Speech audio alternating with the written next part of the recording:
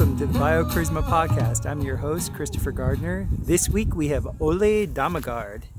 He's a good friend of mine from Denmark that is world famous for pretty much being the whistleblower of whistleblowers. He figured out the whole systematized way in which the psyops of false flags actually occur. Ole has been very close to me and my family for about 8 years now, 8 or 9 years, and he never ceases to amaze me. Out of all the people I know that like go into and look at, I guess you could say, the darker side of things, Ole's spirit is always up.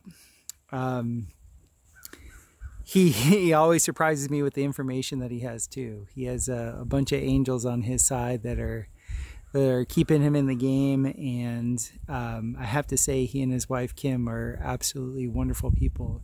Please check out his website, lightonconspiracies.com. He really is a light on conspiracies. He shows how if you just give attention to something without fear, without any shaking in your boots, you can affect things positively just by being aware of it. And he's more than likely stopped a lot of different things that were on the books to happen. You'll hear in this podcast, he theorizes that he probably stopped some really, really crazy stuff that was occurring after Project 201 in 2019, before they rolled out the coronas. And so I don't doubt it. I've seen his work and how well he does it, and I know a few of his back of the scenes contacts to understand that this man is blessed, and probably in a very weird way he helps the powers that be kind of absolve some of their karma, because he's so good at pointing out what they're doing that if we don't opt out differently, or if we don't choose differently, they look at it like it's on us, like we have a tacit agreement for their BS. So you're going to start to see a bunch of our podcasts coming up here, a bunch of these people that I'm interviewing, whether it's Ole or Curtis Stone or Sophia Smallstorm. They're all people that have great equity in our environment, and have, by equity, what I mean is they have skin in the game. And because they are on what I would claim to be the good side, and they're always forthright, they end up yielding incredible fruits. So please enjoy our podcast with Ole, and I'll see you on the flip side.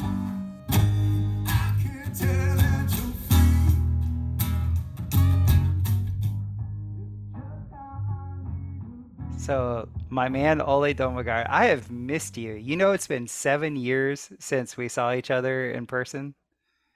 Is it really? Can you believe that? Yeah, it feels like 20. Really? So Bali's been working you pretty good? Yeah, I mean, 7 years, you got the whole COVID operation, you got the lockdowns. The lockdowns were brutal in Spain. Mm-hmm. And then we escaped from Spain two and a half years ago here to Bali. Mm-hmm. So it's been intense. It's really been intense because Bali is an amazing place to be. I mean, it's the island of the gods, but it's intense. It is. In what way is it intense? It's like the energies are so strong here. I feel it's sort of like both the light and the dark. The dark is very, very present here in a way that I've never seen. Also, with all the rituals they do and ceremonies, where they're very aware of both the sides of creation, and so they also celebrate the darkness, and they thank the darkness for the part of creation, and so on. They feed it. But here we've had some bizarre things happening, but also how can I say, uh, how it's connected with the weather, and it's I mean they have what they called I think it's called nipe. It's like once a year they go out and they bang pots and pans and everything.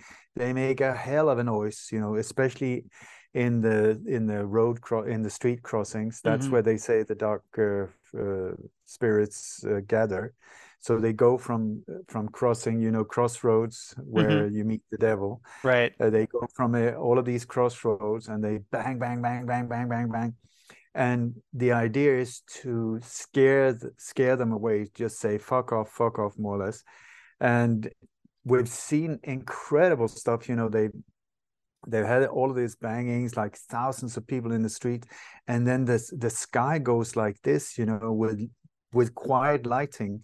I mean, it's just like a fire show, light show all over the place. And then once they finished, there's one bang. I mean, I was brushing my teeth one year. It's just like bang, my toothbrush just went. I mean, I almost fell over. That was unbelievable. And then the next day, for 2 or 3 days, they have absolute quiet. It's lights out. The airports is closed down. And the idea, you can't go out in the street. You can't do anything. You have to stay indoors. And the idea is for the spirits to the dark spirits to float around and think, oh my God, everybody left, you know, so we might as well leave as well. And so they take off, and then you come out and celebrate. Boom. Th- And This is I've so had, synchronistic with something I was just listening to today. So I have friends that have these like night vision goggles, and they were talking about the old school night vision goggles before they started putting all these extra filters on them, especially the ones that they used to use in Vietnam, that they could yeah, actually see demonic things flying in the air. wow. Like sometimes you'd have helicopter gunners like engage just shooting out into the air, and they're like, well, what are you shooting at? You know, the Charlie's down there. They're like, no, there's that flying dragon thing right there. And so a few years ago when I was at Tesla Tech, we put on the night vision goggles outside, and we could see like all the UFO, let's just call it the real Star Wars that was going on up there. And it was just like, what is actually happening?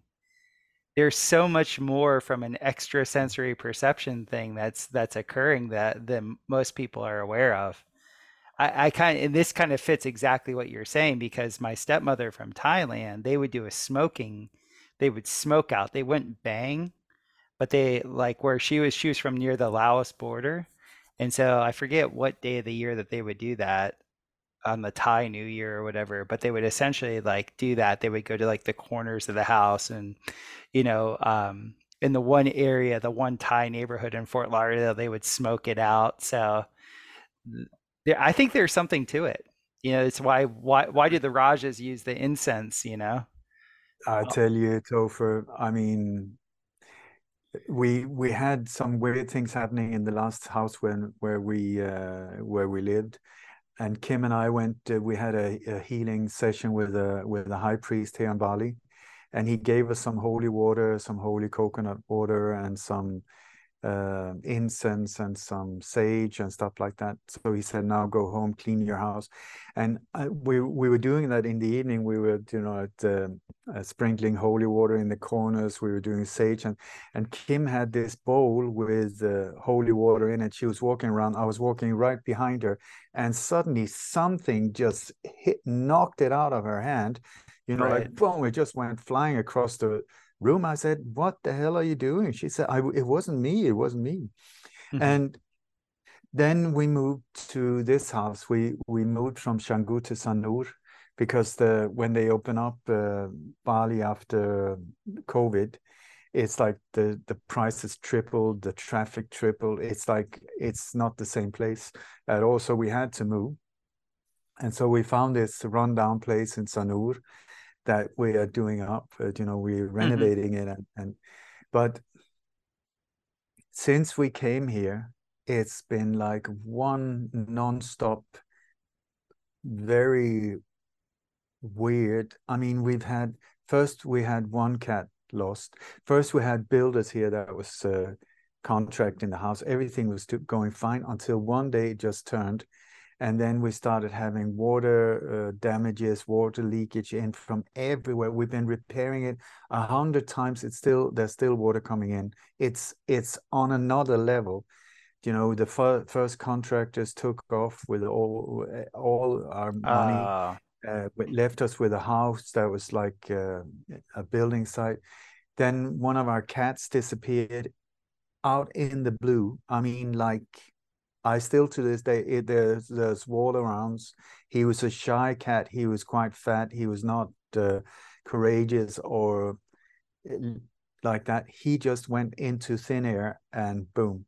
They say it might have been a python that came into the garden and took him right in front of us, but I don't know. It's just like an absolute mystery. Then we had rented a scooter that was stolen right outside our house mhm. against all odds, meaning we had to pay for a brand new scooter to the owner because it wasn't insured and they were it's like the Balinese way. And then our second cat disappeared in thin air. I mean, unbelievable. Broke the heart of Kim. I mean, it was Mhm. her baby. It was gone for 1 month. Now it's come back. It's like a miracle. Then I had this scooter accident and got Mm. totally messed up. But it was just like non-stop. No, I've just scratched on the surface. It's just like again and again and again. Like we've had to change everything in this house, including the electric system. No, so the fridge, brand new fridge, they've been repaired it 3 times. It's still not working properly. Brand new washing machine. They've been here twice to have a look at it. The electric system is cutting out. It's just been like, what is going on? It's on a different level. Do you what I'm saying? I It's do. like so the website has just been non-stop attacks and hacking, and so what we did was that we were really doing a ceremony here, and also say, really asking for forgiveness if we've stepped over any lines that we don't know about. Have we cut down maybe some trees without asking permission? Have we, and we went around and with sage every single corner of the garden. And since we did that, the very next day the cat appeared after 1 month of having been gone, Wonderful. and the feeling is getting better and better day by day. I mean, we were on our knees. It Mhm. was really causing a lot of problems. And my daughter, who is very sensitive to energy, she said it's like this dark energy that you can't get out of. It's like being in black oil. You can't get it off you. Mhm. And so what is going on? You tell me, but it's like I feel that we're in very, very new territory. It's like these forces are becoming, the matrix is falling apart, and Yes. these things are becoming more and more in your face instead of being sort of like very subtle. They're like they're right there. Yeah, I've noticed in areas like that, there are certain areas in the Caribbean that I've been in where they practiced, like you said, both the light and the dark magic. And those places that were invigorated. The dark side kind of feels emboldened in those areas. There's also areas in the United States like New Orleans. I never liked New Orleans because of the level of voodoo magic that was instilled there. So I've never been to Bali, but I trust what you're saying with that. And because you really are a beacon of goodness and light, so that has a tendency to sort of draw. Like I don't know what type of buffers that you have, what type of protective mechanisms you have, if you've called in your protective angels and just like set a perimeter. There's a really effective thing that I was taught by a shaman that if you'd like, I would like to share with you Please. because I don't know how your property is situated. But it's really interesting is he was shown by his spiritual guides that whatever property you're on, you have to walk the perimeter of the property a few like you have to get in a habit of walking the perimeter of the property. And when you hit the cardinal directions, north, south, east, and west, you pay homage to north, south, east, and west, but then you always turn to the center and you make the claim that this is your property and this is your time. This is key. So you go to the four corners, and this has to be done by the man of the family. This is the male, patriarchal, this is like the protectorate, right? And you do this and you go around and you go around and you do that and you establish this pattern. It's sort of like, in India when you walk around the mountain and you do the counter, was it counterclockwise or clockwise? I always forget. But you set that pattern, and then the very middle, if you can, in the middle of the property, you actually is the house that you're in, is that in the dead center of your property? No, not at all. Great. So do you have like a clearing in the middle of your property? There's actually a pool. Like a water pool. Yeah. It's full. Huh, I don't know how you'd have to do that. How far to either side could you go and actually dig a hole where you wouldn't be messing with anything? 3, 4 meters, 3 meters. Oh, perfect. So whatever direction feels right to you, you actually dig a hole there, and then in that hole you fill it with black carbon. And then above that black carbon, you like put in crushed crystals, maybe some crushed shells, things that are important to your family, like you make an offering, and then you cover the top of it with the black carbon, and that sinks the entire property. What that does is it puts up like this biodynamic dome, like this shield around your property. You've now claimed, okay, this is our space, this is our time. Because the thing with a lot of spirits is they don't know what time it is. Mm. They're in that space, they're inhabiting that space as if it's their time, as if they were living. Yeah. And so you're actually saying, this is, we honor you, but this is our time. You have to claim domain. It's a lot like law. This is eminent domain. We're here right now. And it actually creates a dome. It actually creates a sphere, but you don't see the part of the sphere that's underneath the ground. How big a hole are you talking about? It doesn't have to be deep. It could be like, 50 centimeters. But diameter wise, No, it could be just like a cylinder. It could just be like, something that's maybe 20 centimeters in diameter. It does not have to be big. It's just the act of you creating a circle or walking in the circle and then creating another cylinder to kind of anchor it. What's that? What is it? The sun sign that has the circle and then the dot in the middle? You're essentially doing that and you're linking heaven and earth in that. And then you're saying, this is my time and this is the time of my family. And you're honoring the land. It's like I'm doing all this dowsing for properties and for clients. And what I tell them is like when you're honoring the land by listening to it and then actually communicating with it, not like it's inanimate, but communicating with it like it's animate, like it's animated, like it's alive, then then it's like, oh, okay, this is a living man. And so it will start to be interactive with you, but it'll be interactive with you because you've actually claimed the jurisdiction. well, super worth trying. Because you guys were kind of doing that already with the sage, and you were like doing Mm. all these things. Like you were already starting this Yeah. ritual process. But when you actually go to the perimeter of the property, this creates even a larger field. It will extricate those things that are not to a benefit of your family. I've I, been in some weird places, I and bet you. and I have to say there's ways of like kind of I've worked on some weird people too, where they were harboring some very interesting energy in their bodies, and you kind of have to you have to make the claim. It's a very interesting process. Yeah. Yeah.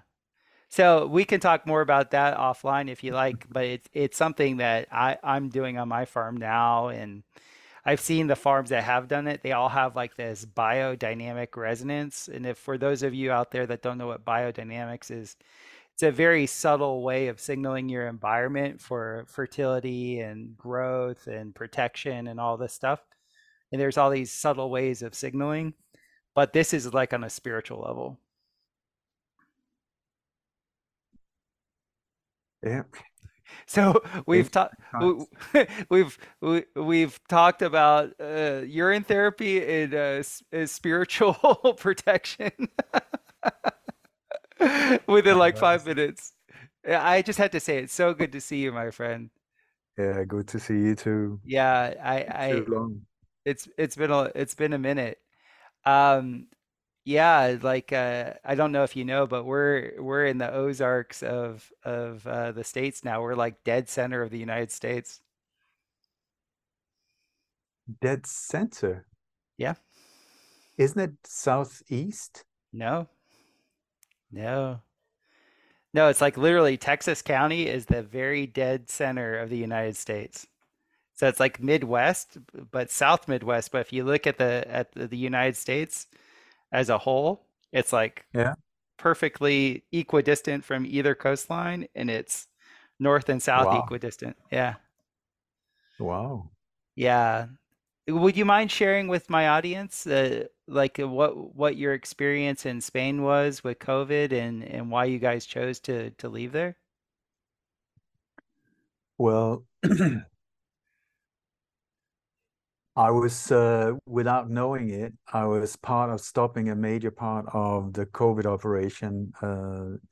I believe in a way that made what the world have experienced is a pink and fluffy version of what was being planned.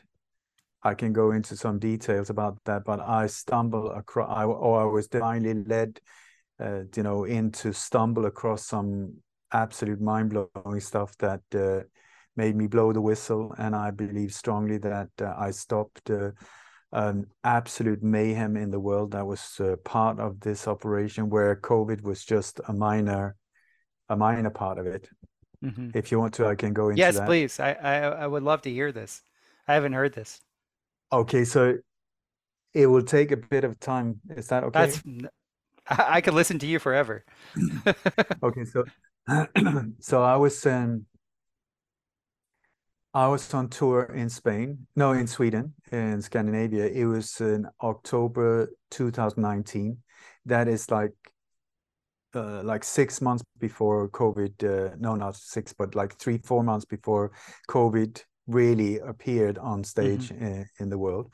And while I was in Sweden, I was doing a lot of presentations where I exposed a guy called Ola Slettenmark, he was the security coordinator for a government organization called MSB, which is the government institution that coordinates fire brigade, ambulances, police, military, government security, um, the secret police, and so on in cases of emergencies. And so what I had done was that I had been spending about 1,000 hours looking into the alleged truck attack in Stockholm, completely exposing it as an not an inside Swedish job, but an inside NATO Gladiator attack on Sweden, very similar to the one that they then carried out in Berlin. They had done that just a few months earlier, and then the Nice attack happened afterwards. Hmm. No, sorry, not yeah, the Nice attack also, but also the Barcelona attack. All of them involving trucks, and they were very similar setup, and also the forces behind it. And so while exposing this, I was sent a video from a filmed conference. It's almost like a TED Talk, where this Ola Slettenmark was doing a presentation absolutely out in the open. I don't think that he was aware that this video would go out to the public, because it was sent to me anonymously. So this is why he was speaking so openly about it. But anyway, in this presentation that he called "The Drill That Became Reality," if you know, with all of these false flags, the drill is key for them to set it up, for rehearse, get rid of people in the area, get everything prepared, all the great photos, all the videos that had to be that will then be sent out as part of the live, live from Texas or whatever, that live streaming. A lot of it is from the drill, where they prepared all of these things and then they mix it together. So the drill is super important. And anyway, in this presentation, he goes through in great detail what happened the day of that truck attack. And at one point, he says, 1 minute before the attack, he raised the terror threat level to maximum and activated all of these different groups involved in this whole operation. 1 minute before it actually happened. How can you do that if you, it's like calling the cops in Dallas saying Kennedy has been shot 1 minute before the shots were fired. You cannot do that if you are not involved. It's the best smoking gun ever. So I thought, thank you so much, Mr. Ola Slettenmark. I'm going to bust your ass because you have just made a major mistake. So I pumped that out. And that also resulted in, when I was on tour, we were attacked in all different ways, including attempts on our lives, and they were trying to take us for drugs in the RV, and I mean, all kinds of weird things happened. But anyway, so this Ola Slettenmark, that I had no idea who the guy was before I saw this video of this presentation. And it later turns out that he has been the key speaker at the biggest security drills in Europe. I mean, big, not just anyone. Right. Key speaker, opening speaker at the biggest one in Europe ever, and so on. And also he was involved in what they call the three strong city networks, with London, Paris, Barcelona, Stockholm, and I think it's Rotterdam. But how they work together, and you will see that.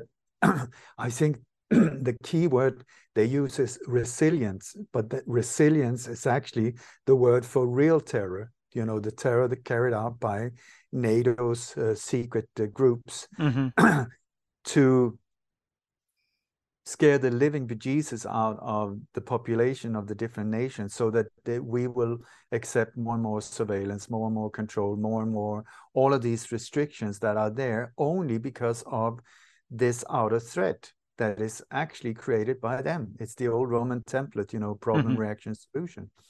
So anyway, so I really got really interested in this Ola Slettenmark. So I started tracking him down, and I started finding him in locations where terror attacks had happened, like in Toronto, like in Barcelona, like in Paris, like other places.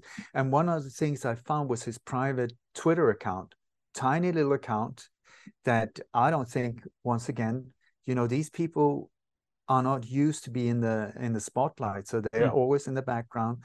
You never hear about them. So it was only because of this video that I got his name.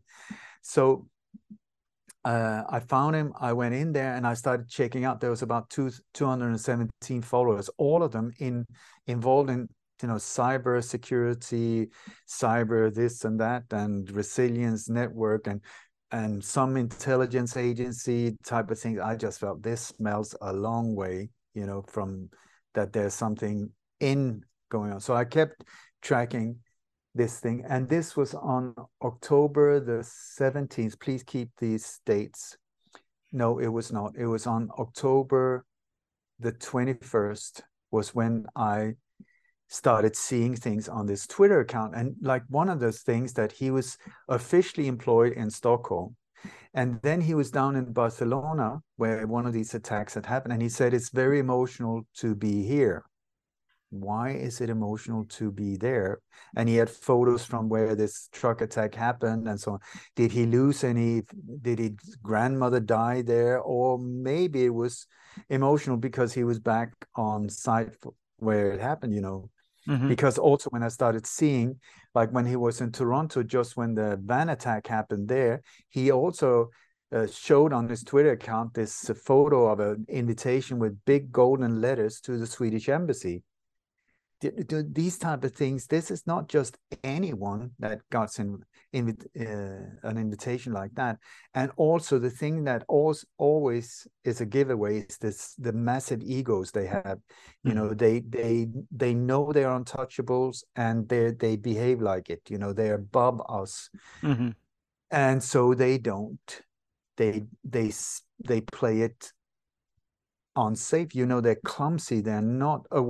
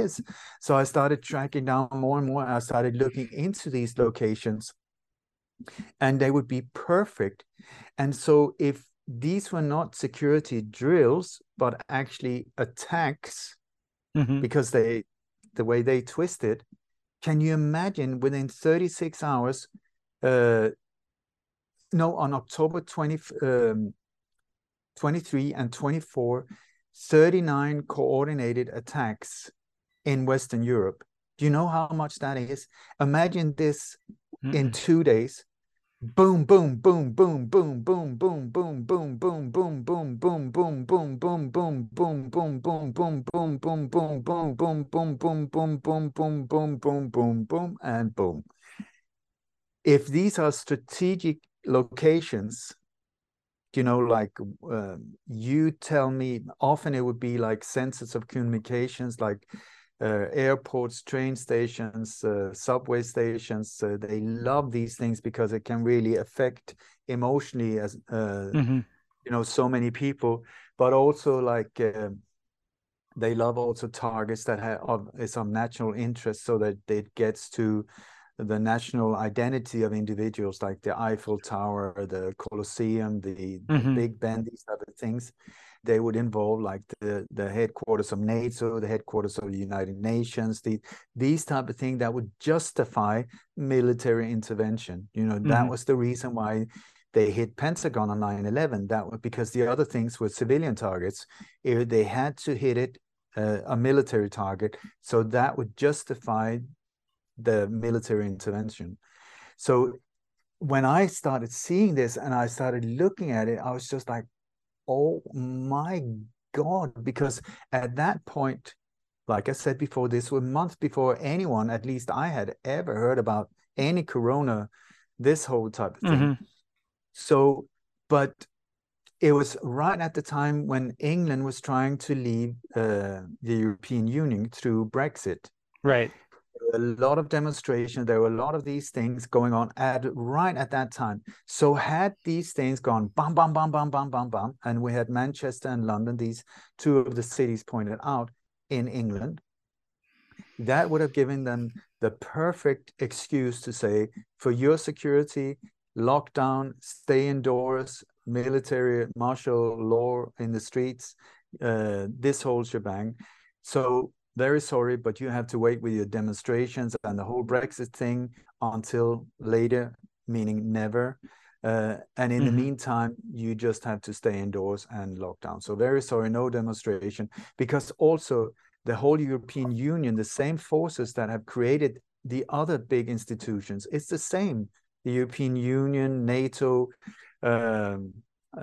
so many of these, WHO, the whole setup, it's the same power structure that is behind it. So, and they don't want anyone to leave. They want people to join, so they got them by the balls. If somebody gets brave and starts leaving, that could then inspire other nations to say, shit, we're out. This has been one big failure from day one. We're out.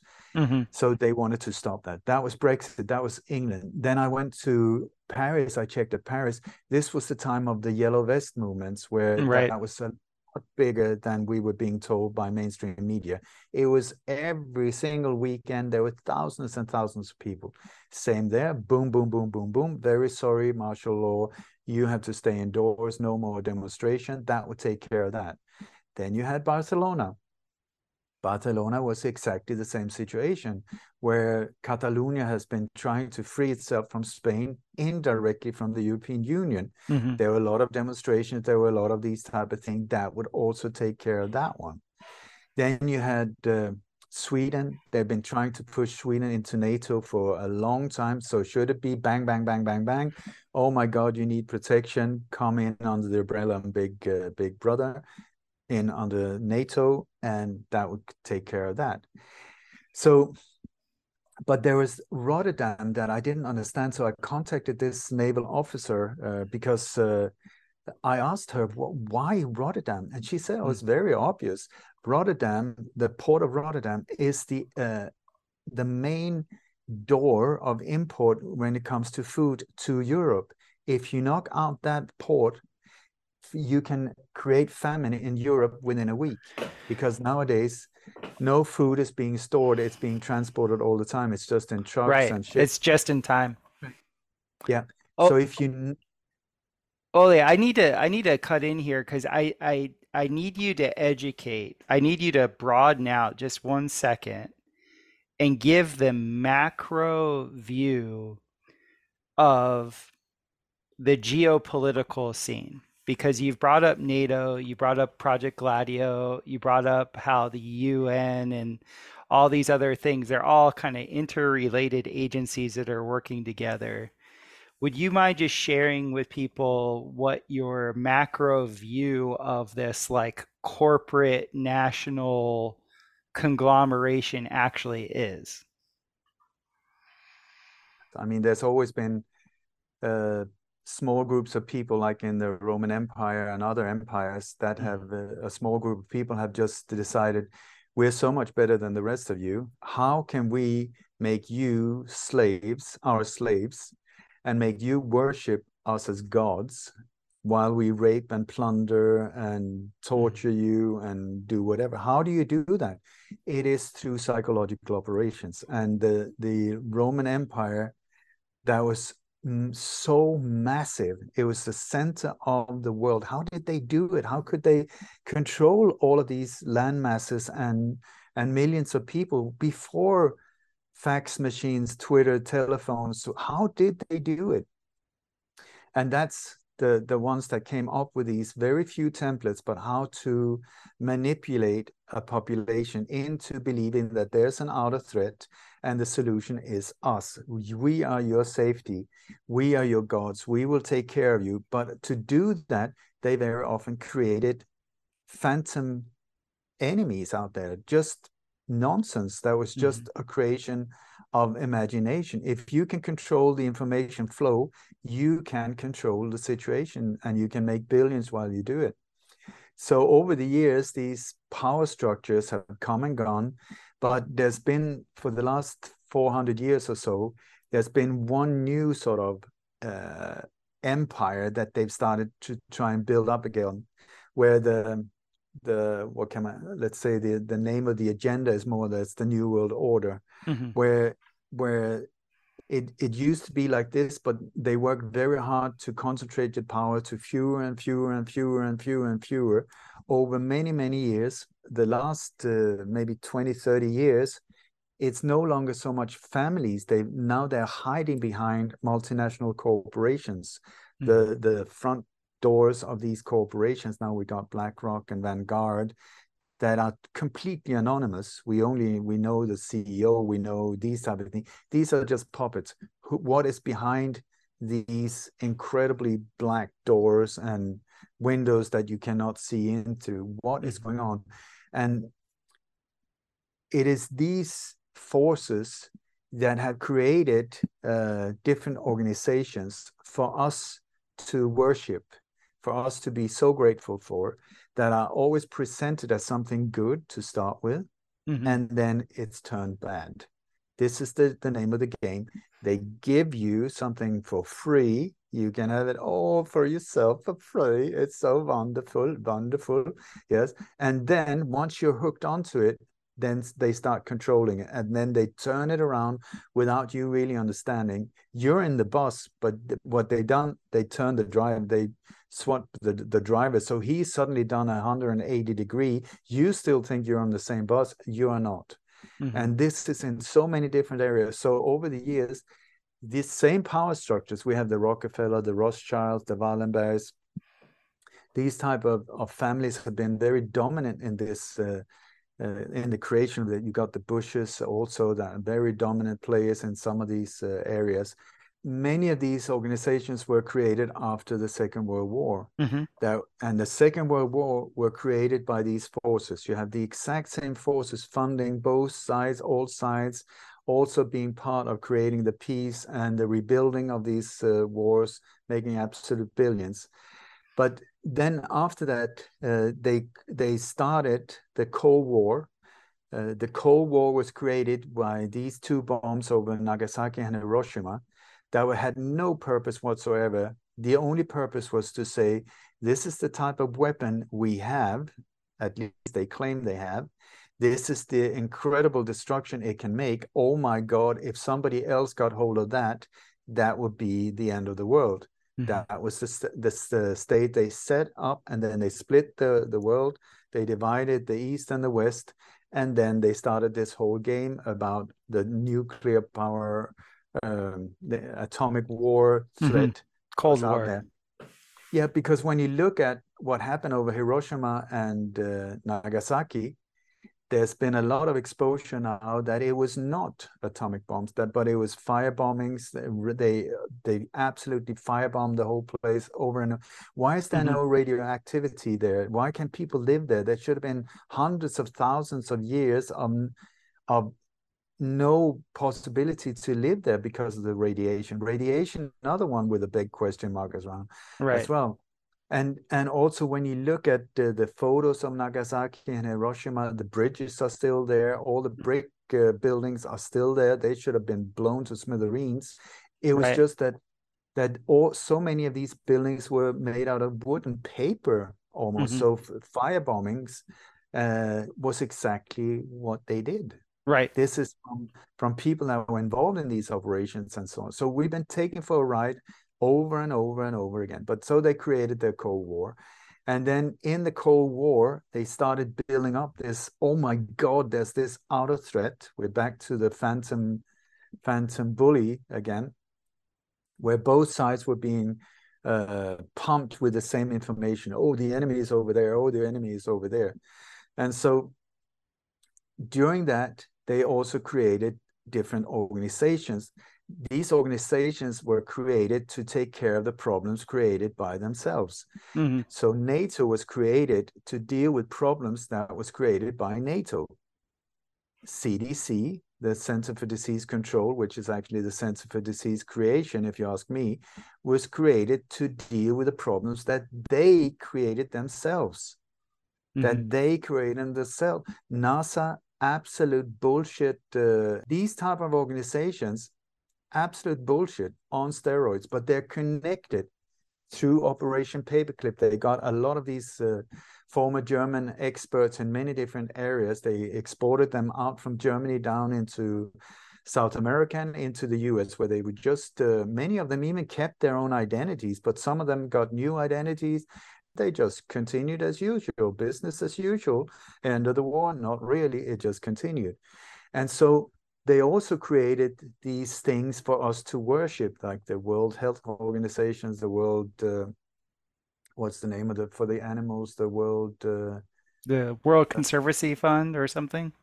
These type of things. Then you have the United Nations, then you have the European Union. That was stepping stone, many different ways. Then you have the NATO. NATO is crucial in all of these things, but created by the very same forces, the very same individuals. It's a small handful of people. And it's been presented to us as like, oh my God, thank God, now we are protected. Now we have a solution to the problem. But they keep creating new problems so that they get the funding from, we're the ones paying all the time for our protection. It's like with a mob. They come and say, aren't you afraid of a fire? And you say, well, there's never been a fire here for the last 50 years. Well, the very next day, the neighbor's place is burned down, and they come back to you and say, aren't you afraid of fires? Well, I am now. You better pay for protection. It's the very same thing. So NATO, I used to think this is brilliant. My parents were part of creating a very secret ghost army in Denmark called Absalon under the Gladio network. And many, many, many other people where they really believed in what they were doing. But then these organizations got hijacked. Do you know the cost to have a server, the stack of servers that needed to be able to do YouTube? Who would do that for free? Why would they do it? They would do it to get you hooked. Once you're hooked, it's like with drugs. Once you're hooked, boom, that's when they start controlling you. And then they twist you and turn it around. And then they buy other platforms that have done exactly the same, like Facebook. Like, oh, come on in. It's for free. Just bring everything about your life and all the details, put it in there for free. Help us make this incredible global network so much more visible. Thank you so much. It's for free. Then we'll control you. We get you by the balls. And then we will start squeezing and changing and censoring and whatever. And you are in the machine. Google, another one. I mean, there's so many variations of the same theme. So what I'm saying is that there's a tiny little group of people, whatever they are, that are trying to get global control. Now it's in the form of what is called the Fourth Industrial Revolution. We got the World Economic Forum. It's another variation of the same.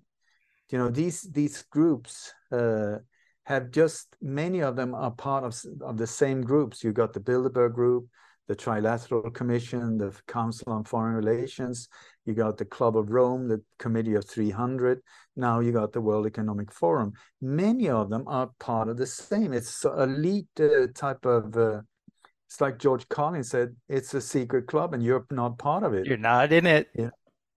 You're not in it. That's it. Mm-hmm. We look the same, but if in their eyes, we're not. Mm-hmm. We are just useless eaters.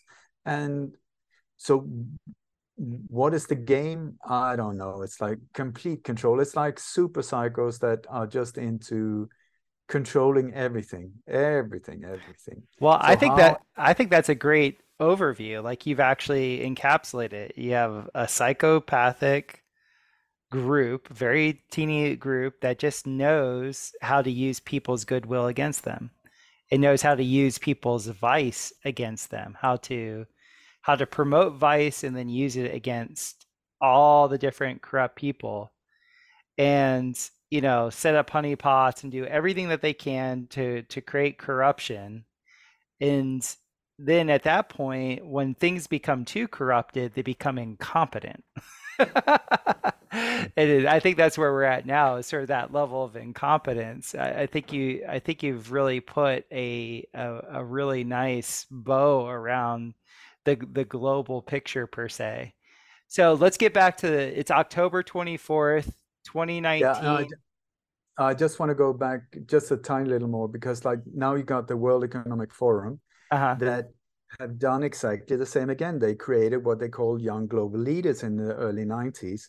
At the same time as the climate change, that whole thing was started by Bush down in South America. Right. These type of things to coordinate them. So with the young global leaders, they have started preparing young, beautiful Trudeau, people. Putin. Trudeau, so many prime ministers, Jacinta, all of these ones, so that they're one step or two generations ahead, like Zelensky, Putin, all of these Hmm. people are coming out of that thing.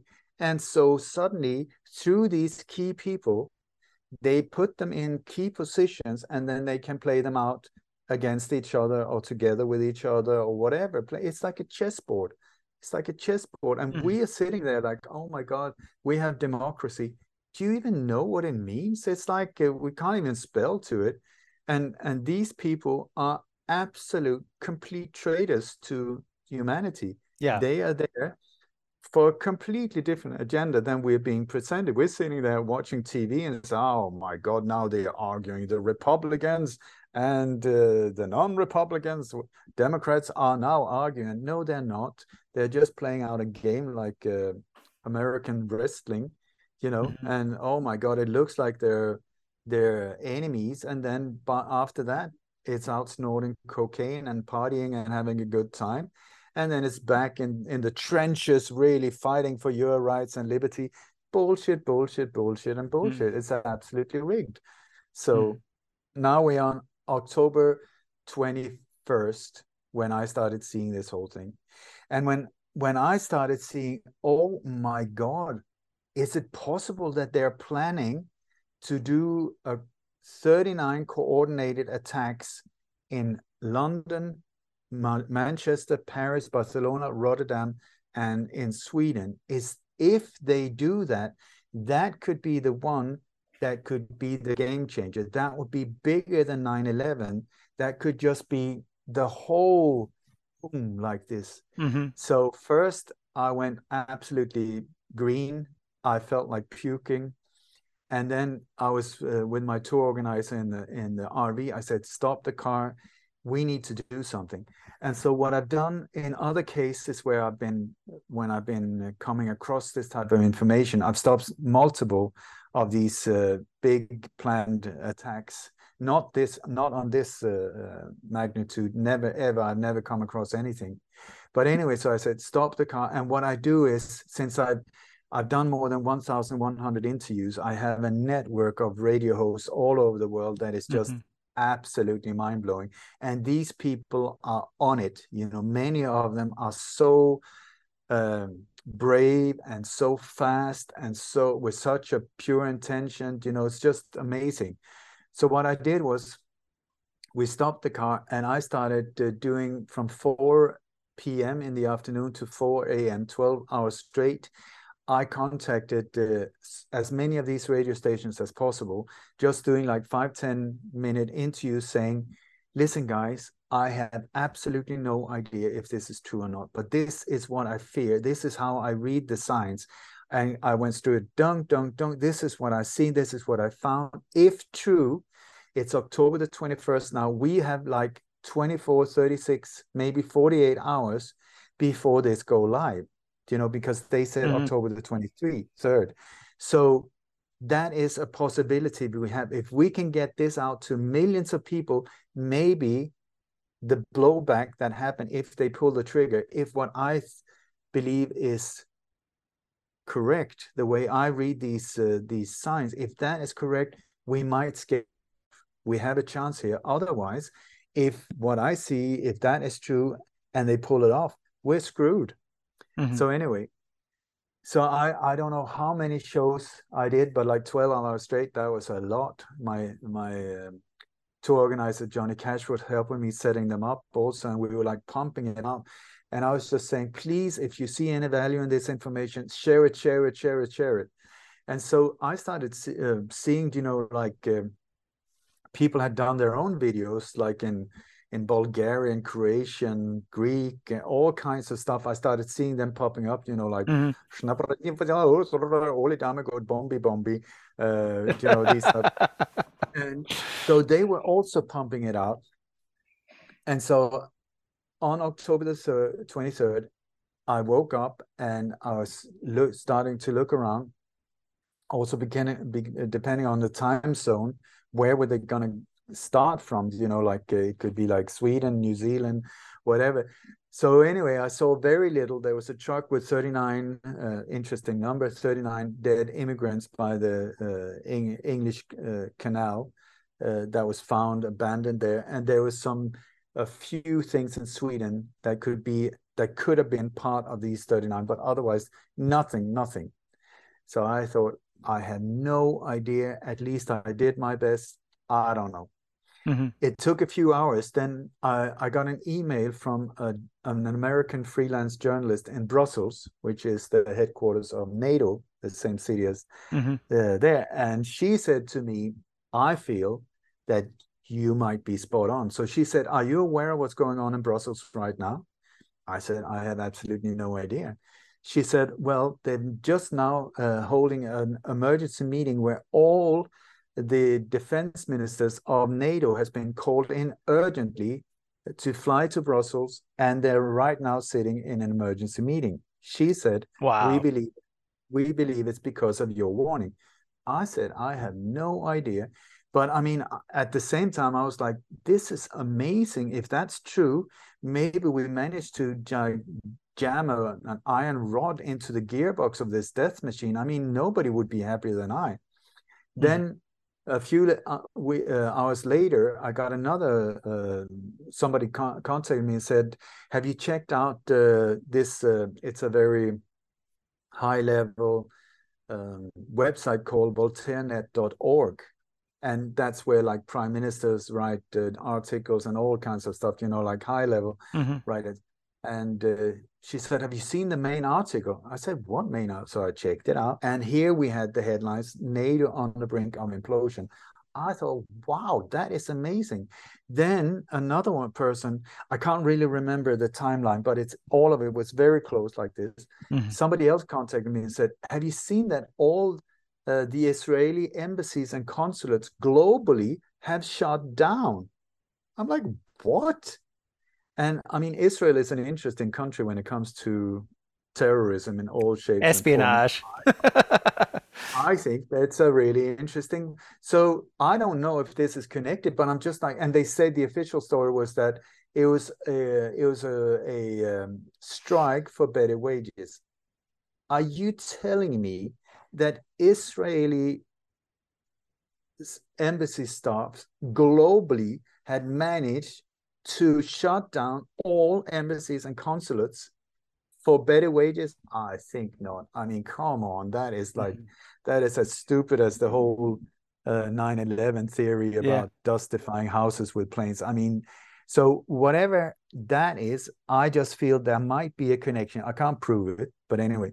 Then I got from another person who said, have you seen what's going on in the US? I said, I have no idea. Please tell me. They said, well, Vice President Mike Pence and the Secretary of Defense was in the Middle East and have been called back urgently for an emergency meeting in Washington. All of this is like bam, bam, bam, bam, bam, bam, bam. Mm-hmm. On the October the 23rd and October the 24th. And so I found that very interesting because all of the things that I say you can find on the internet.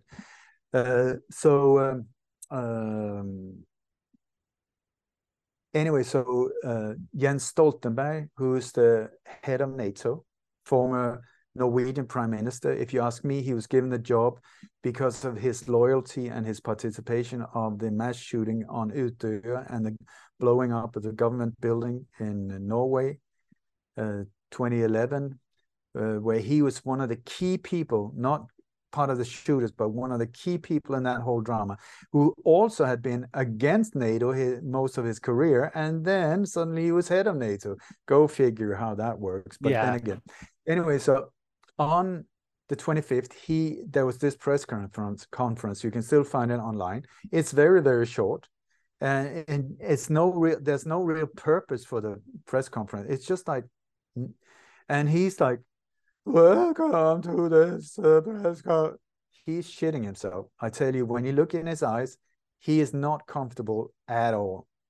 So what was that all about? I believe that press conference was planned way ahead so that when all this mayhem would go down, NATO would have a press conference. This is what we're going to do. And they would then launch whatever kind of thing. Now there was nothing happening because also I was contacted by this freelance journalist again. And she said that as far as she could understand, what she got from the inside of these meetings was that they felt we need to regroup, go under the radar, wait for this to blow over. And then once the world is looking in another direction, we're going to get back on our feet. But we need to regroup. But here it comes.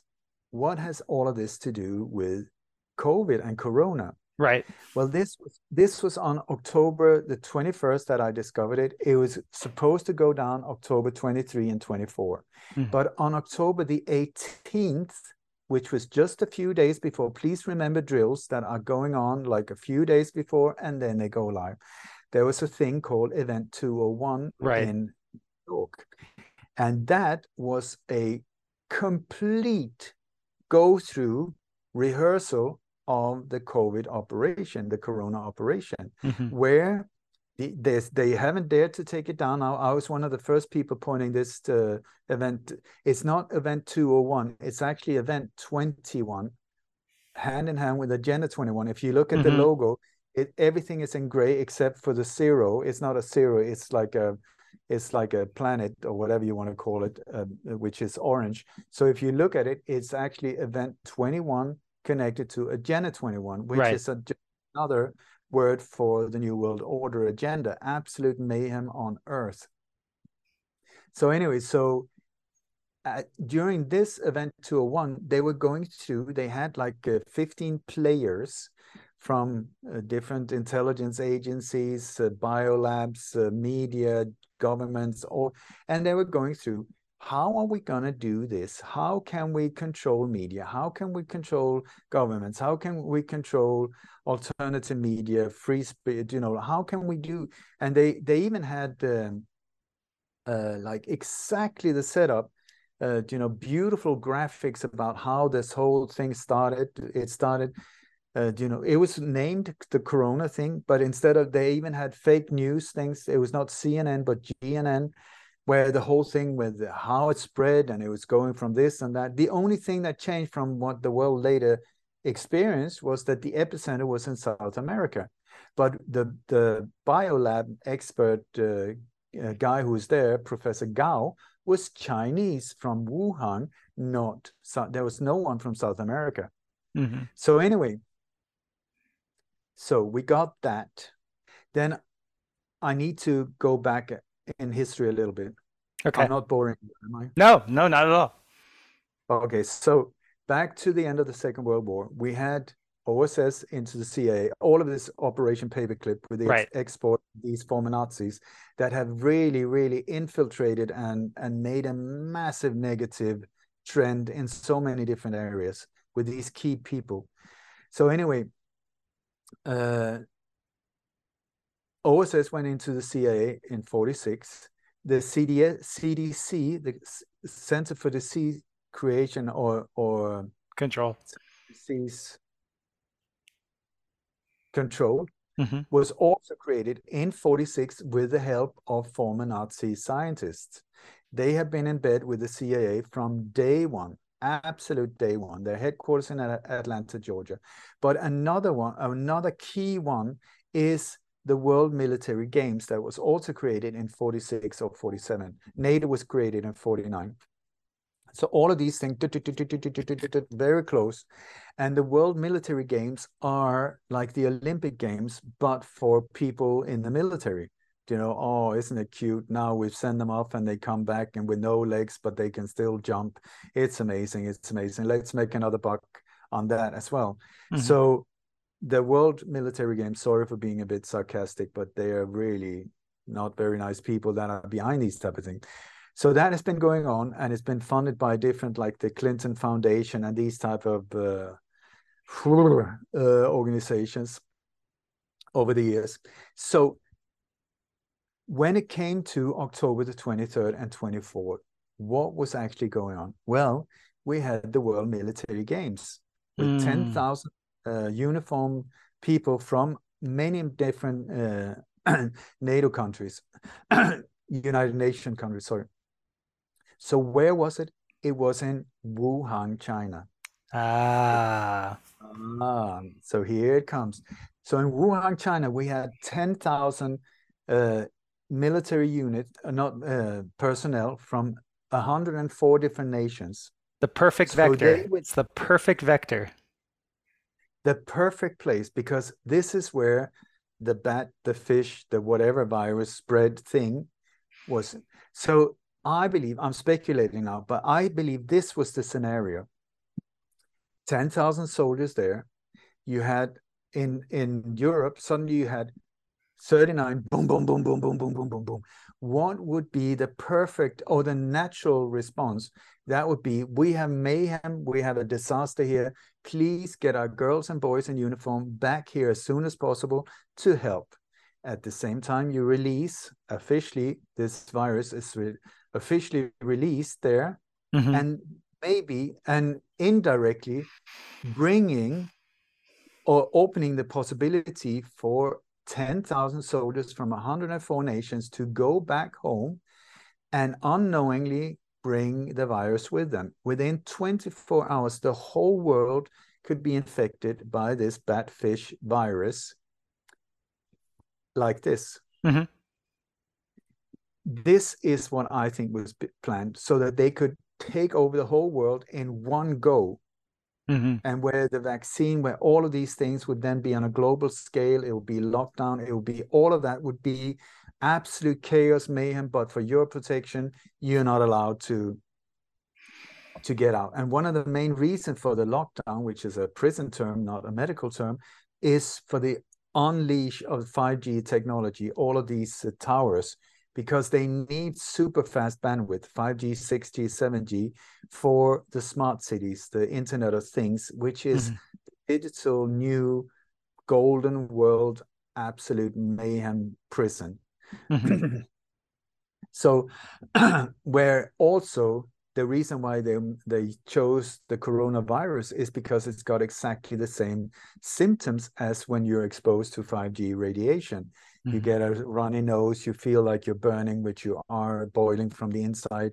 You get shortness of breath, all of these type of things. So that is why they came up with this mild flu thing instead of a deadly, like the Ebola type of crap thing they tried before. Here, it could be disguised so that they could push up 5G once it was unleashed, just turn it up And when people started falling over and starting, oh God, I got fever, I got a runny nose. Oh, it's COVID, it's Corona, it's SARS-2. They love changing the name so we don't really understand what's going on. So, but here instead, because of the 39 boom, boom, boom, boom, boom, did not happen. Instead, they couldn't get the soldiers back like they did. That was being planned. And there were lots of articles saying that when their soldiers returned, they were bringing this strange disease with them. So it was like halfway, like above, nothing like the real impact. So back to the NATO meeting with all of these defense ministers, where I believe that they regrouped and then they say, we got to lay low here for a while until people have forgotten about this. And then we have to activate whatever is left. The only thing left is the COVID thing. So what they did was they waited for the biggest or a major distraction away from this whole thing. And what would be bigger than Christmas and New Year's Eve? That would be the perfect distraction away, where people were so guilty running around trying to get enough Christmas gifts and whatever, completely forgetting about everything else, and then getting drunk on New Year's Eve. And Happy New Year, you know, that's also when you look historical wise, when do enemy attacks happen? It's like when people are sleeping off a hangover, that's when they attack, or when they're in church, that's when the enemy attacks.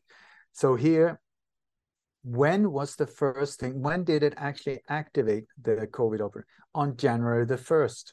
That's when they started with the vaccine. That's when all of these things activated on January the 1st. I think that is maybe just because it's a new tax year or whatever, you know, they waited and click.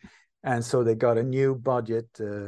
But then the COVID operation started like a lame fart in the horizon, like something smelling strange, like, what is it? It's and then March 20, they hit it like full speed on, from nowhere to pandemic.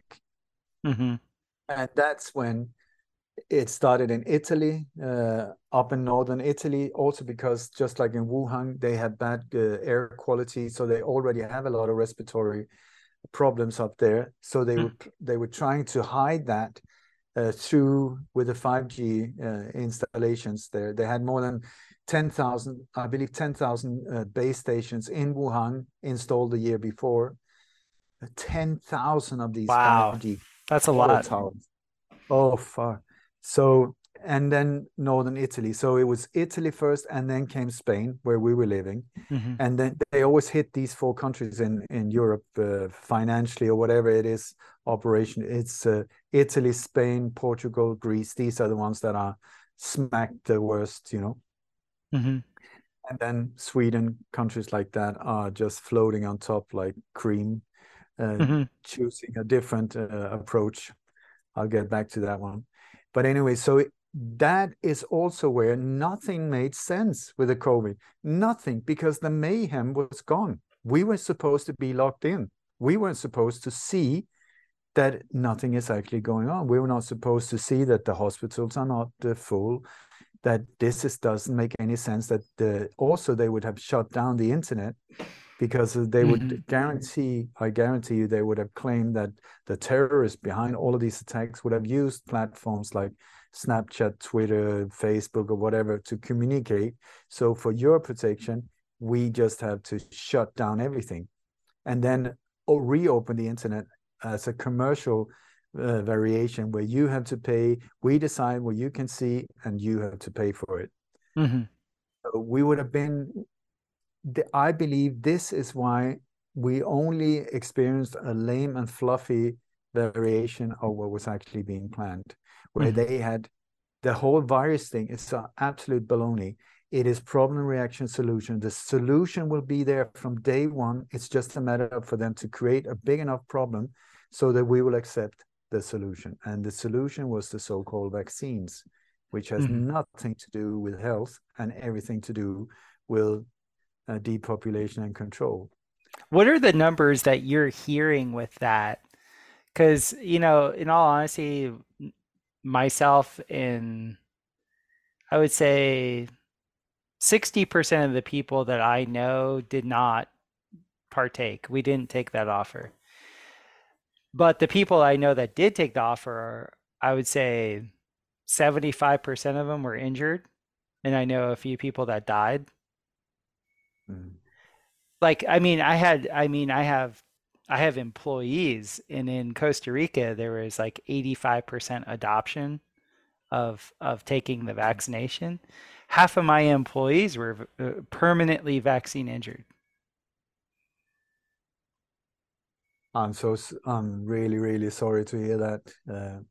I don't know. I live in a small little soap bubble. I can only see what is going on here because I don't trust anything I'm being told through screens. And but here we've seen, especially the Balinese, Mm-hmm. like young kids, and also very strange. There's a with some they're like shut down. Mm-hmm. I don't know what it is. It's like the just shut off. Mm. The light is gone, Yeah. and I've heard a lot from Sweden also where it's like zombie like. They're like they change personality. They get really aggressive many times, Mm. and the compassion is gone, Yeah. and also all kinds of weird symptoms and people not being able to walk. Or and here also they were forcing people to through financial ways, to sign that whatever death was there was COVID, due to COVID. They Right. couldn't. We knew one woman here, a tailor, who had her brother died, and I think for them to get the body from the hospital, they had to sign papers, and if they signed that it was COVID, which it wasn't because he died in a motorbike accident, it would be 45 million here. 45 million, I don't know, but that is like a lot for a Mm. Balinese person. It would be like $3,000 or something like that. But if they sign, no, if they didn't sign, it would be 45. If they signed, it would be 2 million, and they would retrieve the body. So there were all these weird things going on, with the numbers. The numbers was just being pushed through the roof Mm-hmm. all the time, and it made no sense whatsoever what was going on here. I mean, people had to drive around. There's still a lot of people driving around with masks on the scooter. It was mandatory on the scooter. I Yeah. mean, what the hell? It's What kind of ridiculous. virus is that? Yeah, and Well, they right even before, had well, just they with, like they're like scooter taxis, and they had like plastic walls in between the person sitting on the back of the scooter. It's like, oh god, so I love. in Costa in 2019, like for 6 months out of the year, the Costa Ricans were striking against the corrupt government. And for like 6 months, oh, the government's corrupt. They're stealing our money, inflation, all this stuff. And then COVID hits. And then now they're listening to the government hook, line, and sinker about the health threat. And I'm like, guys, you just all last year you were saying that the government's corrupt and useless. And now what happened since just a few months ago to now where you actually trust these people? And it was the level of entrainment and propaganda was so extraordinary Mm, that nobody could hear it. And it was the first time, I mean, I was there for like 15 years. I felt like a complete alien there. mm, Like no, like the indigenous population wasn't listening to any reason. And mm, then we were the vector of sickness, the gringos, because yeah. we didn't want to wear the mask. Mm, We didn't want to get the vaccination. Like it's like in wartime, if you're the foreigner, you're the mm, witch. mm, Burn the witch.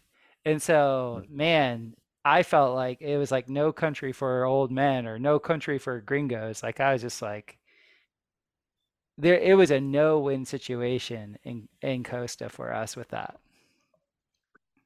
I'm really sorry to hear that, but I feel we escaped here from Spain because Hmm. Spain was really getting ugly. It was like in the area where we were, there were like roadblocks every second kilometer, stuff like that. And there were military in the streets. There were like patrol boats sometimes out at sea, sometimes helicopters going. And we filmed we call it Kim and Ola's Sofa Talks. We did about 200 episodes where we did like 20 minutes per day because we didn't know where the world is going to go. Right. When they shut down Spain, we were front line. We were one of the first countries. And so for these 200 episodes, you can just follow us day by day. Sometimes crying, sometimes laughing, sometimes like we have no idea where we're going. But anyway, so we managed to escape because I also know how they do with population control.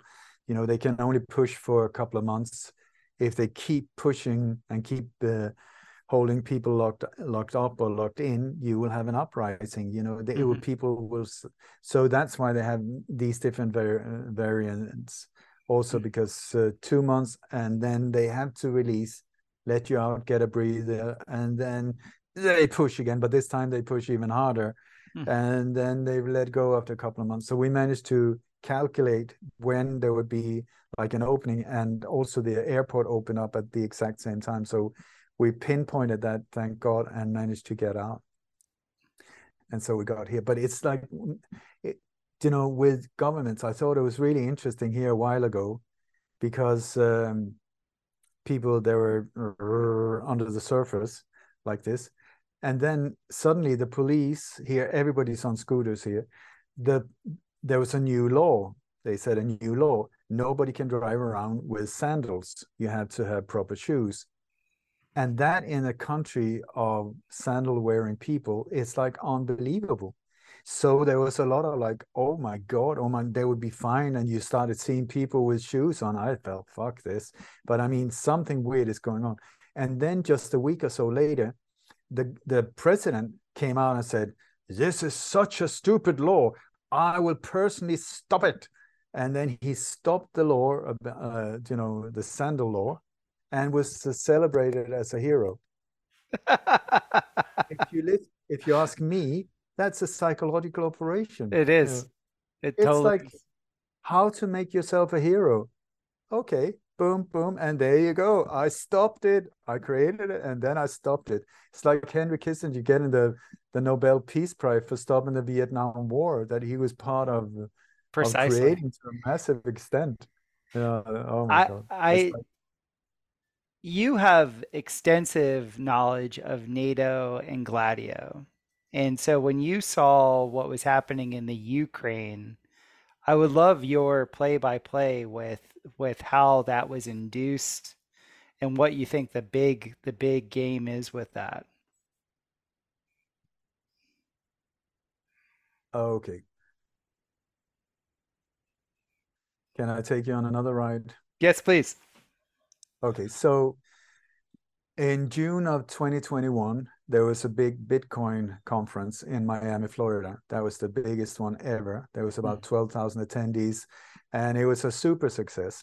After that, there were 4 nations that said, we're going to make Bitcoin legal tender. It was, let me see here. It was Panama, Paraguay, Ukraine, and Kazakhstan. I'm not completely sure about these countries, but I think it was those 4. Anyway, so a week later, they said, we're going to do it. We are going to make it legal tender and fuck the Federal Reserve. We're going to get out. And so big step, small countries.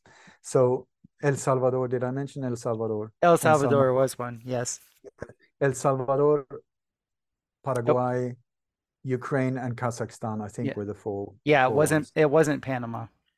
No, exactly. Sorry about that. It's been a while. So anyway, about a week later, suddenly we had a building that just collapsed like boom, like that, straight down in Miami, Florida. Controlled demolition, 100%. I even got the footage of them blowing it up. where suddenly we had the same, just like 9/11, they cleared the whole area. They blocked off like nine or 11 blocks around it. They transported out all the materials so nobody could investigate anything like that. But there were some casualties. And one of the casualties were the family, the sister-in-law of the president of Paraguay. Her and her whole family died in this whole thing. A few days later, Paraguay said, we're out. They were no longer in the game. I think, in my world of suspicion, that could very well be intimidation. You know, you can't hit the president, you go close, you know, you go emotional. Anyway, so Paraguay was out. Then later that fall, I think it was in September of 2021, El Salvador said, we're going to do it. And they made Bitcoin legal tender. The World Bank, the International Monetary Fund, started really getting to them. I mean, these are brutal enforcers of the New World Order, financially weapons against the nations. So they really started giving El Salvador a hard time. Then in November and December, I started finding pointers. You know, I find these clues about upcoming attacks. This is why my name has become a verb. Hashtag Dammegard, hashtag Dammegarding, is to find the hidden clues about upcoming attacks and expose them before it happened. This is the reason they put them out, I have from inside it, is because they're terrified of the law of karma. But the way they see it is that if they show us what they're going to do, even in subtle ways, and we don't react, then indirectly the bad karma, it's our fault. We can send it, and the bad karma is on our shoulders. So they do it of super selfish reasons. But anyway, so in November and December, I started finding pointers towards Kazakhstan through absolute crap operations in Norway, NATO. I mean, ridiculous, absolute ridiculous operations. And then towards the Ukraine. And I mean, nobody had heard about the Ukraine. I hadn't, you know, that something was going to go down. I just pointed out in my monthly newsletter, lightonconspiracies.com. That's a segue for you. My monthly newsletter about Kazakhstan and the Ukraine. I said, I have no idea, but that is where it's pointing. Then Kazakhstan happened on, I believe it was on the exactly the anniversary of the Washington, D.C. Capitol Hill attack that I exposed 1 week before it happened on Michael Jacob's show, saying this is going to happen. Please be aware, because he was going to go there. And I said that the day before he went there, boom, it happened. He was like, how the hell did you know? And then I described. But anyway, so they love the dates. So January the 6th, I think, was Kazakhstan. Suddenly we had this thing where gas prices and everything was going up. And instead of, creating uprisings, super easy.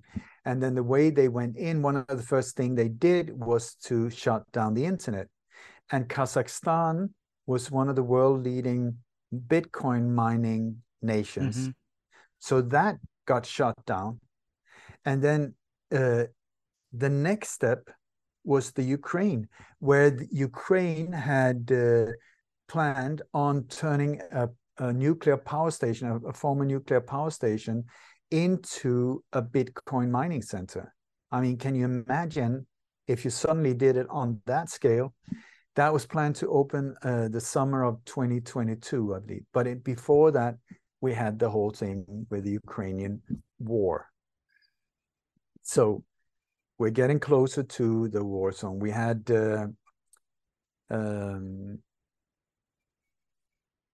what's his name? Johnson, not Brian Johnson, the English Prime Minister. I don't know. No, it doesn't matter. But anyway, he was traveling to the Ukraine and also giving green light. I mean, he was giving green light to something. I didn't understand what it was, but he was giving a green light at the press conference. It was very clear. And then the war in Ukraine happened. So to understand the war in Ukraine, I say, please watch the movie Wag the Dog. Mm-hmm. Wag the Dog. It is essential Excellent. in it is essential in the understanding of what's going on. So I just want to go through that quickly, what that is all about. It's Robert De Niro and Dustin Hoffman. It was I think it was in 98, released in 1998, and was more or less based on the story of Monica Lewinsky. Did Mm-hmm. Clinton have a blowjob or did he not? And the media was diverted for months and months and months. Is it true? Is it not? I will never lie. Yes, you did. That whole shebang. But in the movie, there's this president, and he couldn't keep his fingers away from a young woman in the White House. Exactly the thing. It was about a week or two before the general elections. So big thing, this scandal, bad timing. And so the opponent to the president was really using it to show the president in a bad light. So the White House was in a massive panic. So what they did was they called in a fixer. This is Robert De Niro, very anonymous type of guy who was called in to sort out the problem.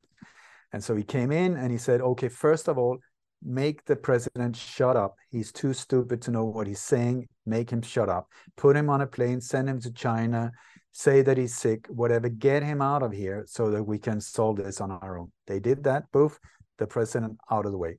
Then he said, okay, this is the way we're going to do it. We need a massive diversion. So call for a big press conference. So they do that, and the guy at the press conference got an earpiece, so he's directing him. So what he's saying is, okay, welcome, dear international media here. Thank you so much for coming on a short notice. We just want to tell you that whatever rumors you hear about any conflict with Albania, any military conflict, or any kind of rumors about upcoming wars, they're just rumors. They're not true. We just want to make that very clear. Don't listen to it. They're only rumors. And by the way, anything you hear about the new B-3 bomber, only rumors. There's nothing to it. Don't worry. Thank you, and go home. And so the media was like, what? What do you mean, like conflict with Albania? What B-3 bomber? And he said, well, like I said, don't worry about it. They're only rumors. There's nothing to it. So the media was like, well, no smoke without fire. I mean, so they started checking around. And what they had done was that before that, they had activated the military around in the US, the Air Force, all of that, just put on the red light, boom, nothing is happening, just the lamp is on. So the media started checking, well, they're on high alert. There must be something so they started this whole thing about a possible war with Albania. Albania at that time was the poorest country in Europe. Do you really think that they would make a war with the US? I don't think so, but there you go. So anyway, so that kept the media going for a few days. Then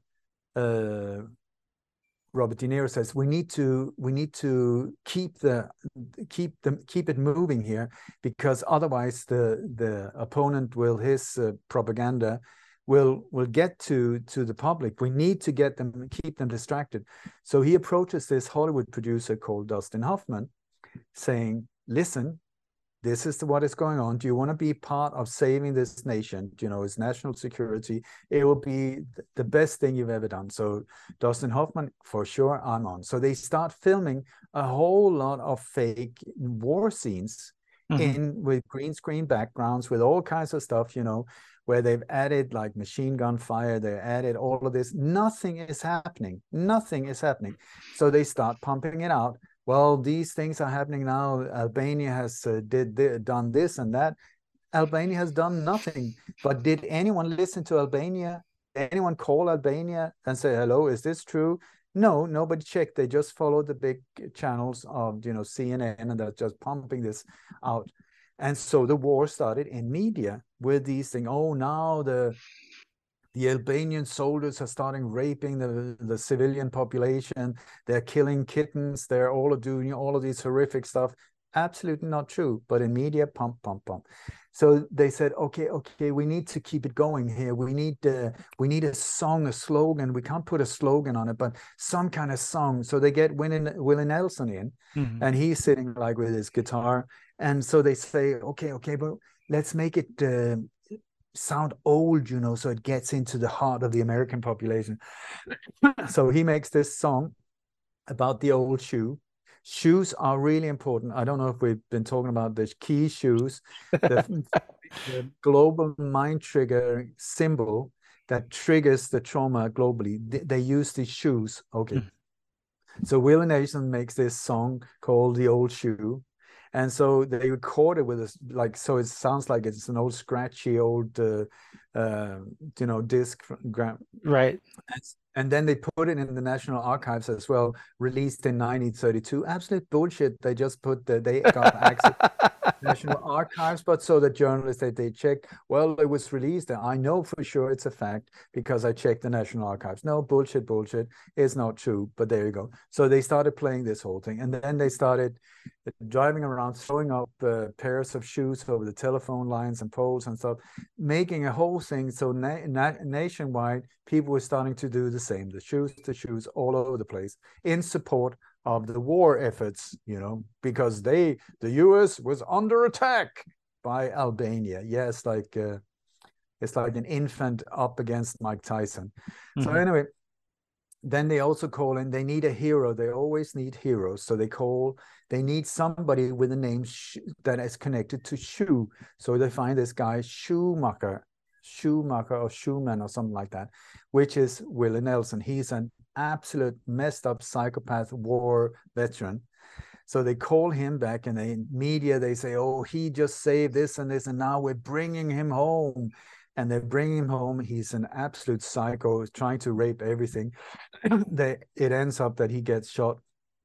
But anyway, in the end, also they stage this whole thing so that when the president returns, what he's accomplished is incredible, because the president managed to settle the peace negotiations in record time and make peace.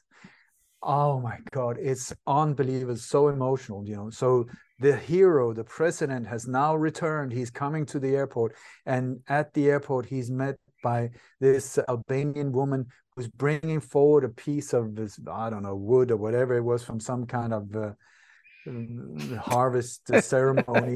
And then she says, they get her to say in Albanian, "Thank you so much, President, for saving our country," or something like that. And he gives that, and it's a little child next to her. It's all so emotional. Women and children, that's what they always use. And then he managed to win the election. He's still president for another 4 years. Dustin Hoffman said, "Oh my God, it's the best thing I've ever done. The world needs to know." And Robert De Niro says, "No, you can't say a word ever." And he says, "Yes, I'm going to." And then he's found with a massive heart attack and dead by his pool. End of story.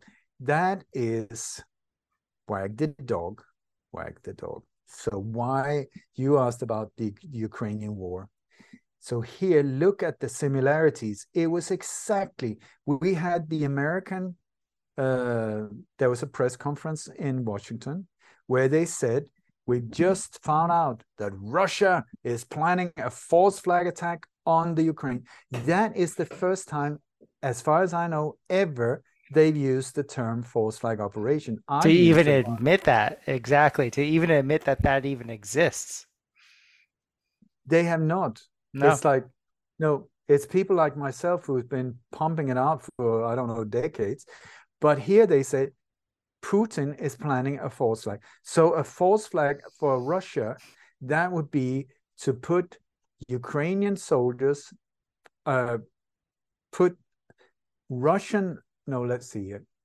Yes, put Russian uniforms on Ukrainian soldiers, then let Ukraine, let these soldiers attack the Ukraine, so that Ukraine was under attack, and that would then justify them. Let me see here. No, wait a second. it's the other way around, that Russia would put Russian soldiers in Ukrainian uniform, then let the Russian soldiers attack Russia, thus justifying A that full-scale invasion. invasion. Yeah.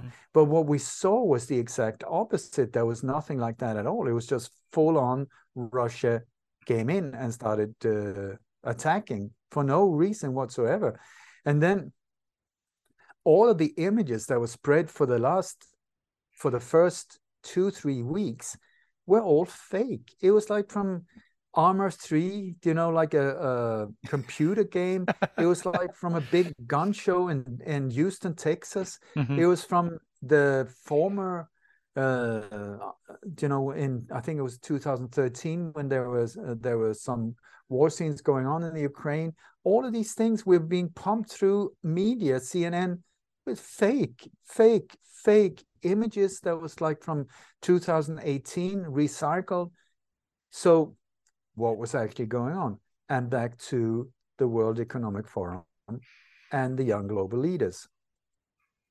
Because according to Klaus Schwab, Anal Schwab, if it's true, he said that in 1992, Putin was one of theirs that graduated. If he said that to destroy the reputation of Putin, or if it was true, I don't know. But he said that. And also, I have from an MI6 agent that when he was young and being trained in the UK, one of the other agents at the same time being trained was Vladimir Putin. Okay, in England. And Putin was officially also working for the KGB before he became president. So it's like, what are we looking at? It's like, but in this global structure, you have CIA, KGB, BOS, Mossad, all of these very separate down on a street level. But the higher up you come in the power pyramid, the more connected they are. And actually, what you forget is that the pyramid is actually upside down. So it's not the top of the pyramid, it's the bottom of the absolute bottom of the bottom. That's where all of this is connected. So, and then we have Zelensky, who graduated in the year 2000. So here we have a conflict where two opponents are apparently possibly controlled by the same part of the same little club. And then you have Zelensky. Who is Zelensky?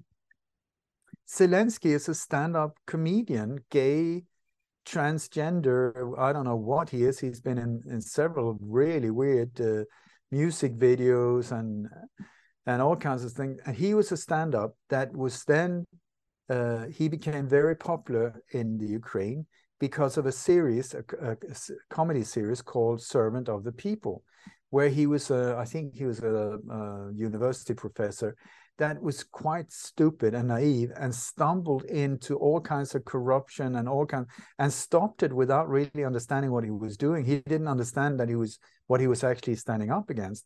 And that made him super popular. It went on for like 5 years. It was a super popular show in Ukraine, funded by oligarchs, or, like, how did that happen? And then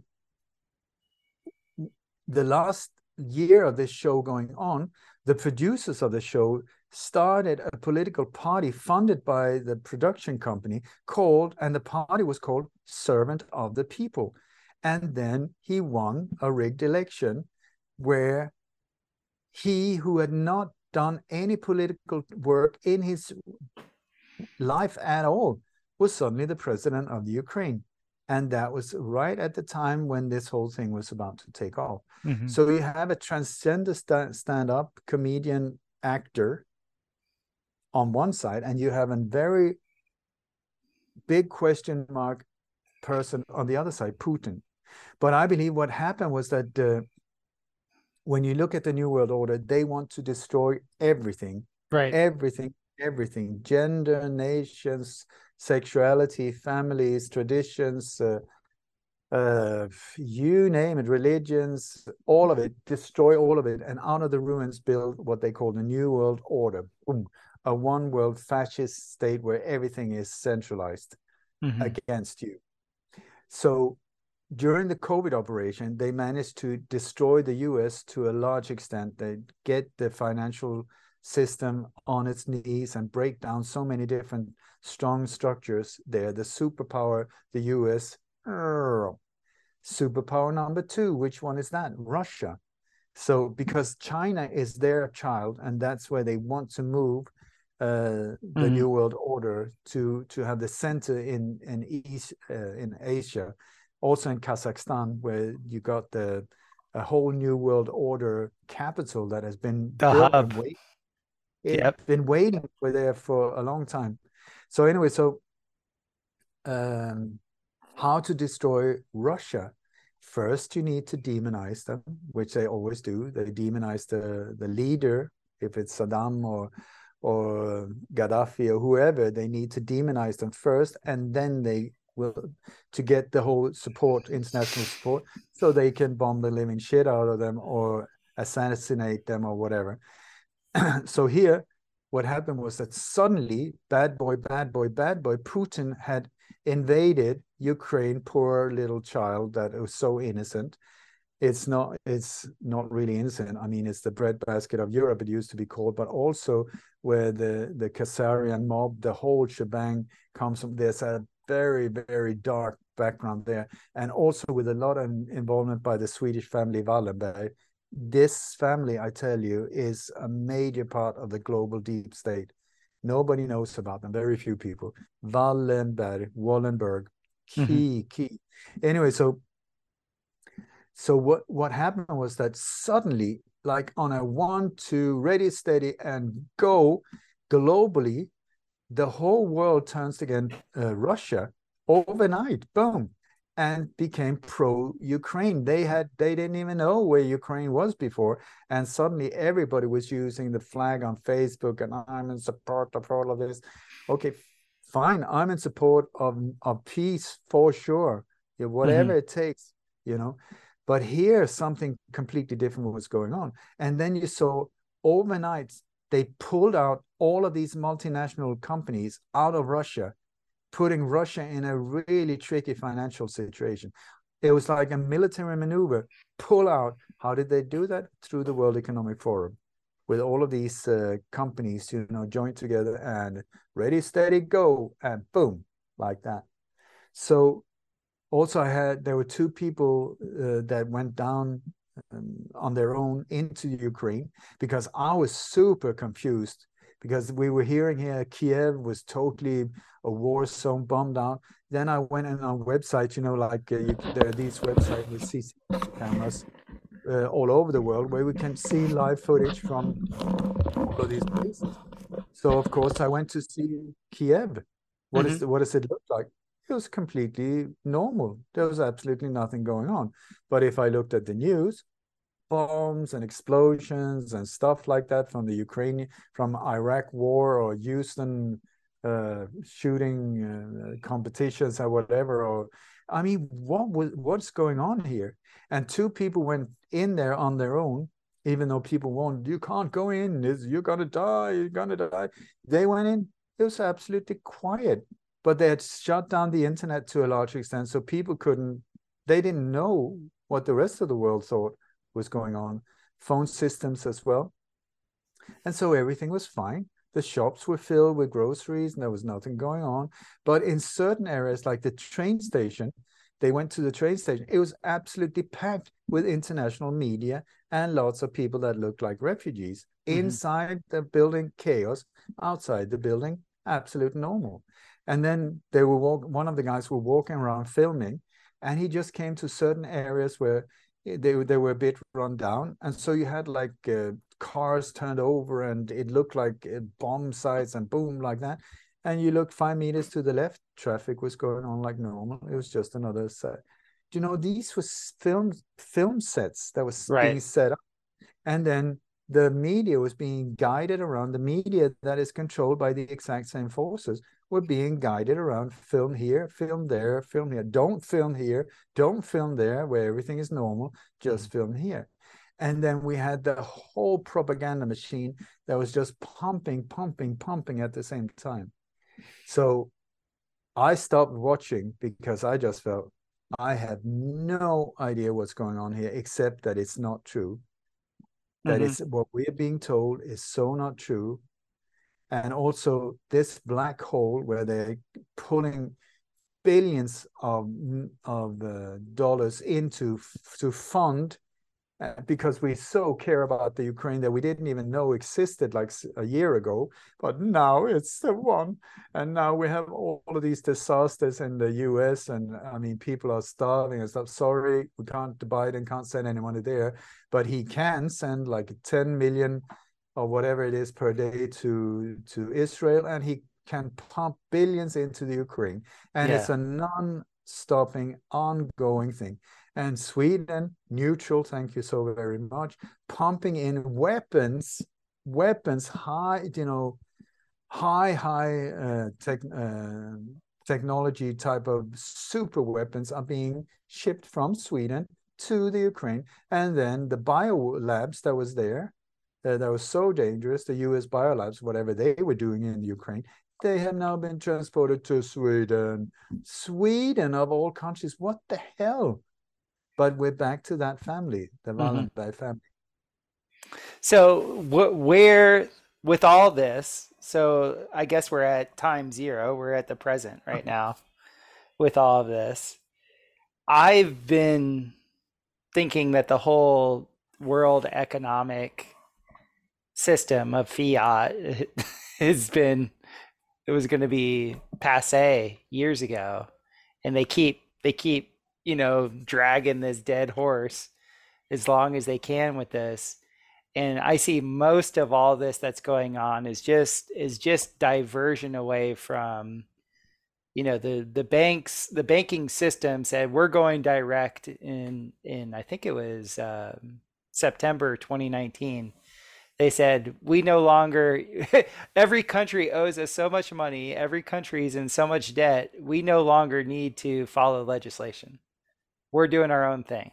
Like they literally said, like when they said we're going direct, they said we're above all nation states. We're above treaties, we're above all of that. But isn't that interesting? September 2019, Exactly. that was just before. Right. So they make that proclamation, then they have event 21 that looks like event 201. You have your thing that's happening. You see it October 21, it's happening October 23 through 24. You stop, or you influence, let's say, the capacity for people to see what was going around them. They don't get the big push that they wanted, but they know people have the attention span of a goldfish. And by January 1, they click on the operation. They really started pushing it by February, I guess it was Mm. February 8th in the United States, because during the Super Bowl, that's when it really started to, like, Mm. they were using the Super Bowl ritual to really push it upon people. Yeah. And so now, fast forward, we're here, we're entering the Ides of March in 2023. Anybody that's into numerology would like those numbers. What's you're the master decoder. Give me the decode of what you're seeing. Like what are the little primers that are out there right now?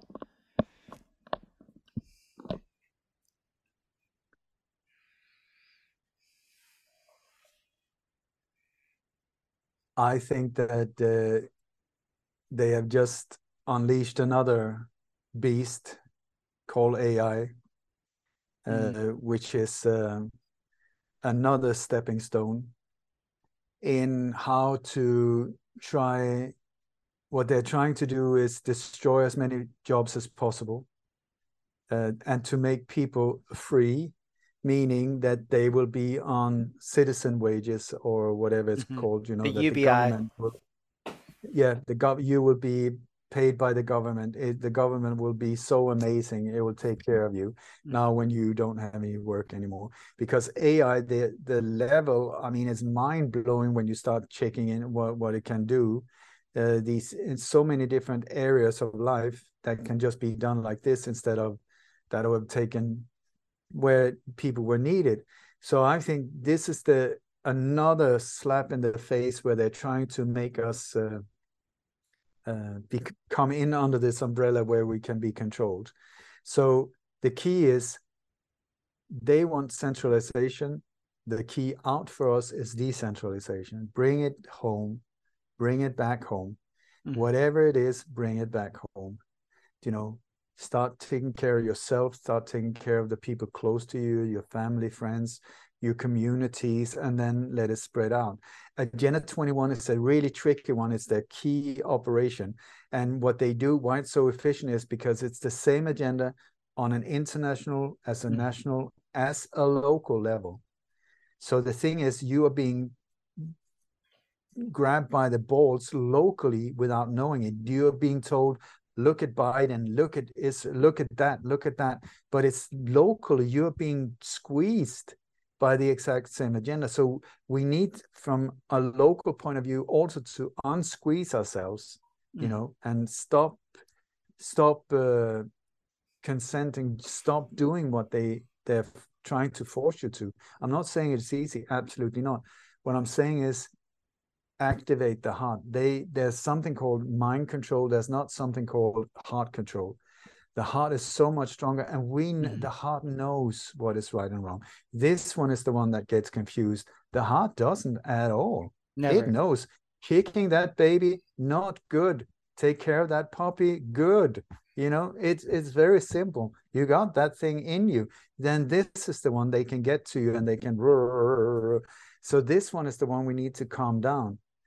And so I would suggest, just like the traffic here on Bali, I love it.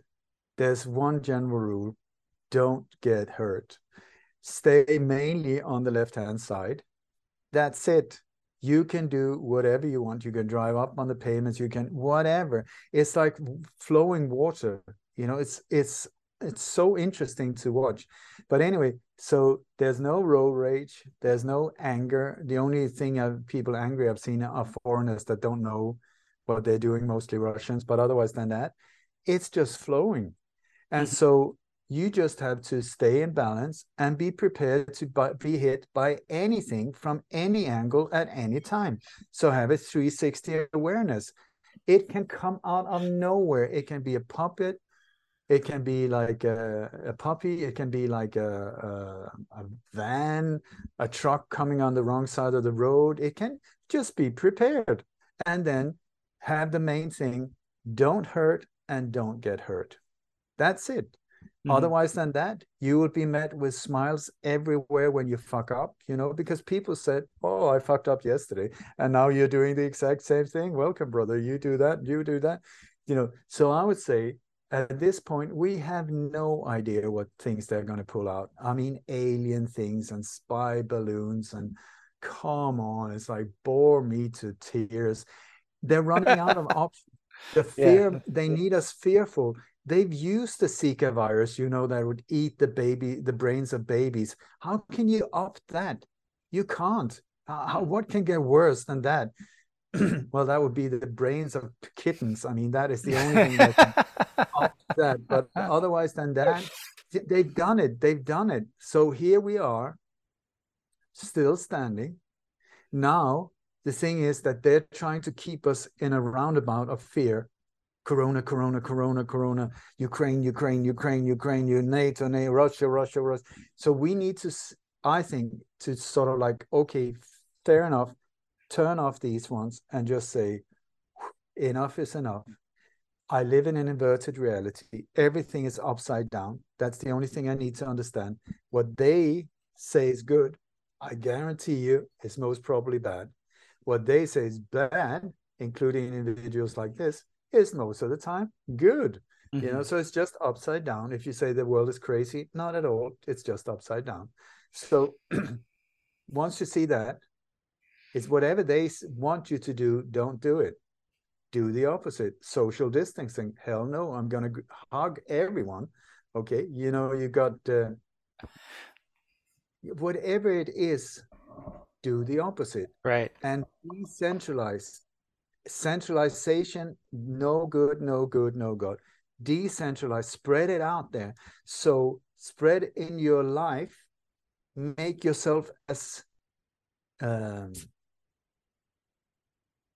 should I say, little less vulnerable as possible, so that you grow your own. You're in control of your own water. You're in control of your food. You're in control of your whatever it is, so that you, whatever they say, oh no, the electricity bill is like this. Why is it like that? It's this by design. All of these things with food, electricity, gas. It's not a coincidence. It's design. It's called warfare. Yeah. So all of these things, what if they say, well, you can't drive your car? Well, thank God I've got a bicycle, or I've got two legs. I have control of my food. I got really good friends. I've got a good community. We help each other. We take care of each other. We can defend each other. This is the thing, I think, to focus, bring it back home, and then start really visualizing what type of future would you like. Don't get out of this spinning head of just, oh my God, oh my God, oh my God, oh my God. What? Okay, fine. The way out of this roundabout, what would that be? What would a beautiful future for you, what would it look like? And start visualizing that, start meditating on that, start doing vision boards or whatever that can help you in that direction. And I tell you, the more you let go of fear and the more you start visualizing on this type of thing, things will start being attracted into your life that will help you to lift and accomplish that thing. So snap out of this one and start focusing on this one, the longest journey, they say, but build your life on what I call, or Raj Yoga called, perfect actions. Do no harm.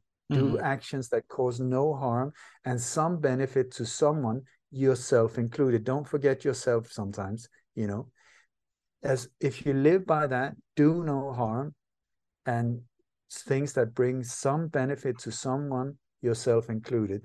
The more you do, you live by perfect actions, you will start seeing how it spreads around you, and beauty starts flourishing, and fear starts disappearing. Live by example.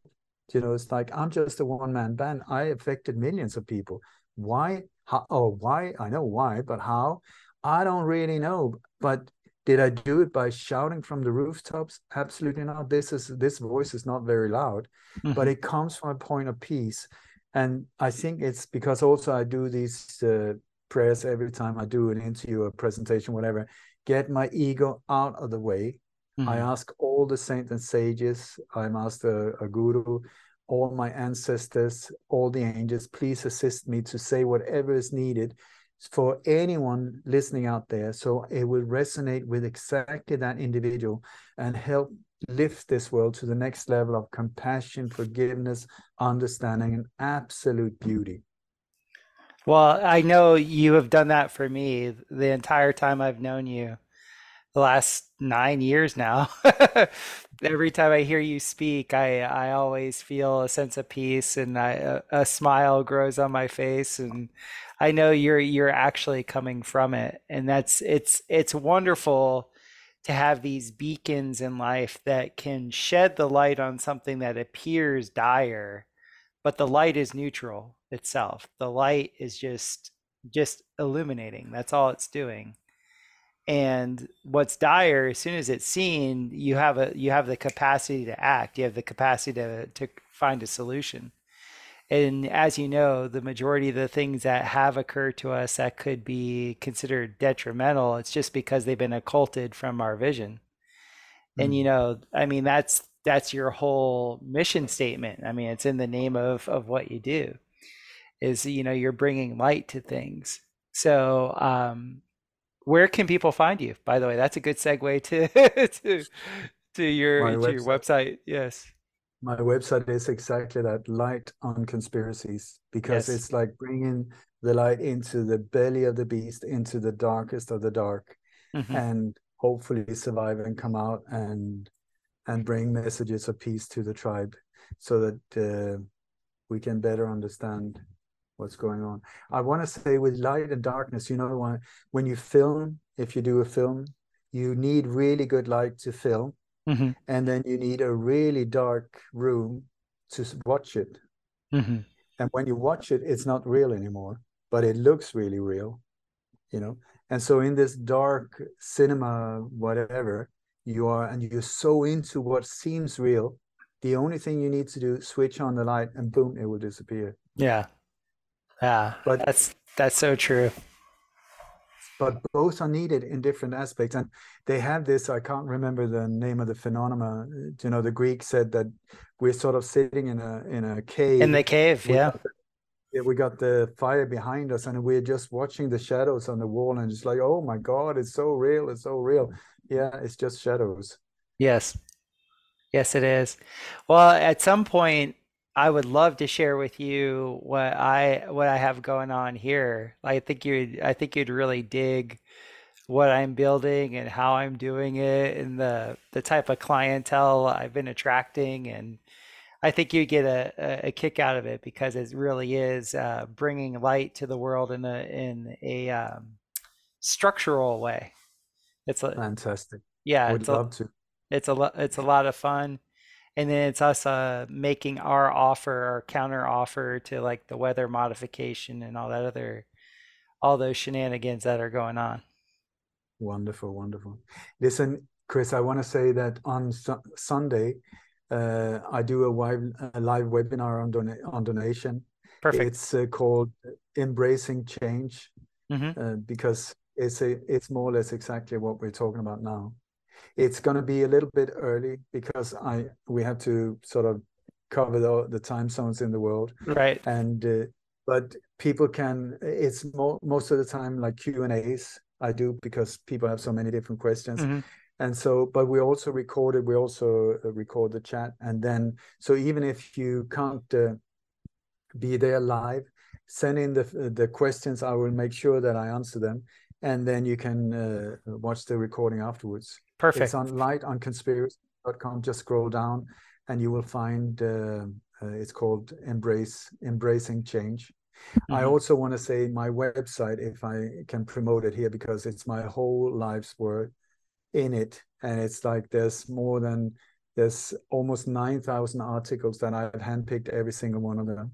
There's more than 1,100 on my interviews. There's podcasts. There's sofa talks. There's daylights. There's you can be on that platform for 5 years straight if you want to. Hmm. And if you find me trustworthy, then my intention has been to make a super easy navigated platform where you can find in any area you are trying to educate yourself in, and then use that as a bouncing board to the next level. You know, to go there.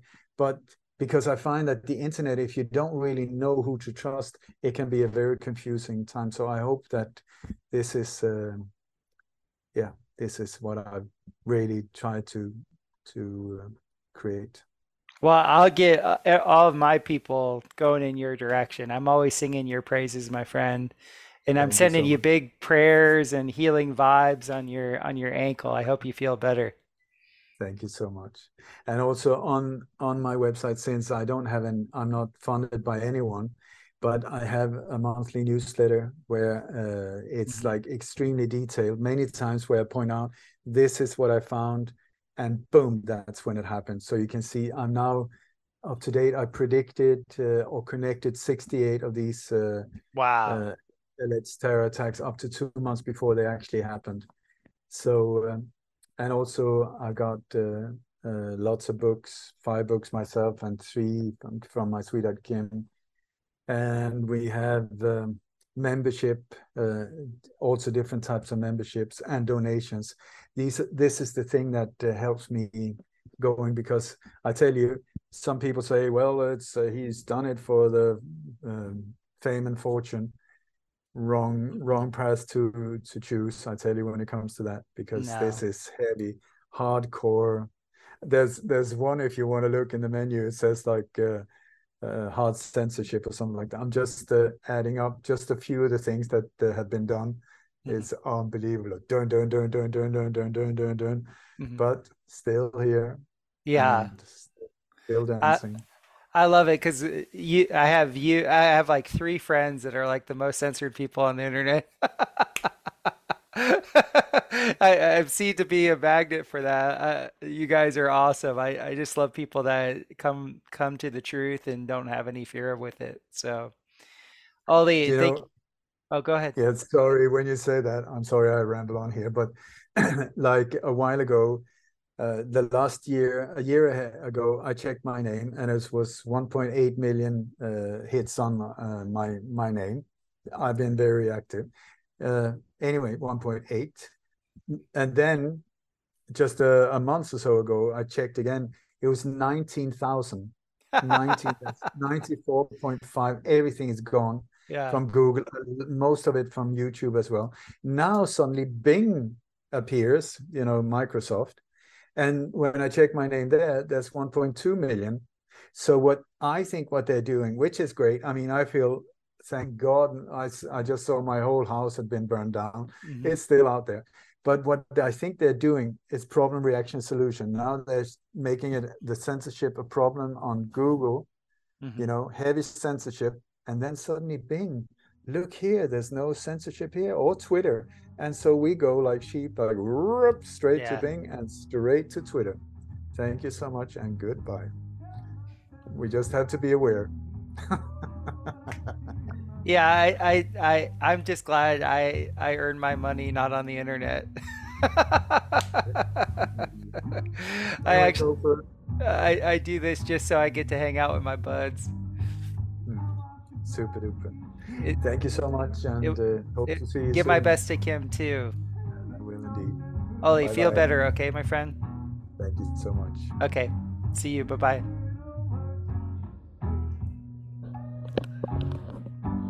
I hope you enjoyed the podcast with Ole Dammegard. Please check out his website, lightonconspiracies.com. He is just such a absolute treasure trove of information. I was just scrolling through his website, and I mean, he must have a few servers full of all the different data that he's gathered through the years, and he's just brilliant. I love the guy. Hopefully his heart came through when you could hear him. He was in a little bit of pain and discomfort from a moped accident, but he'll get through it. He has an indomitable spirit, and he's just good people to listen to.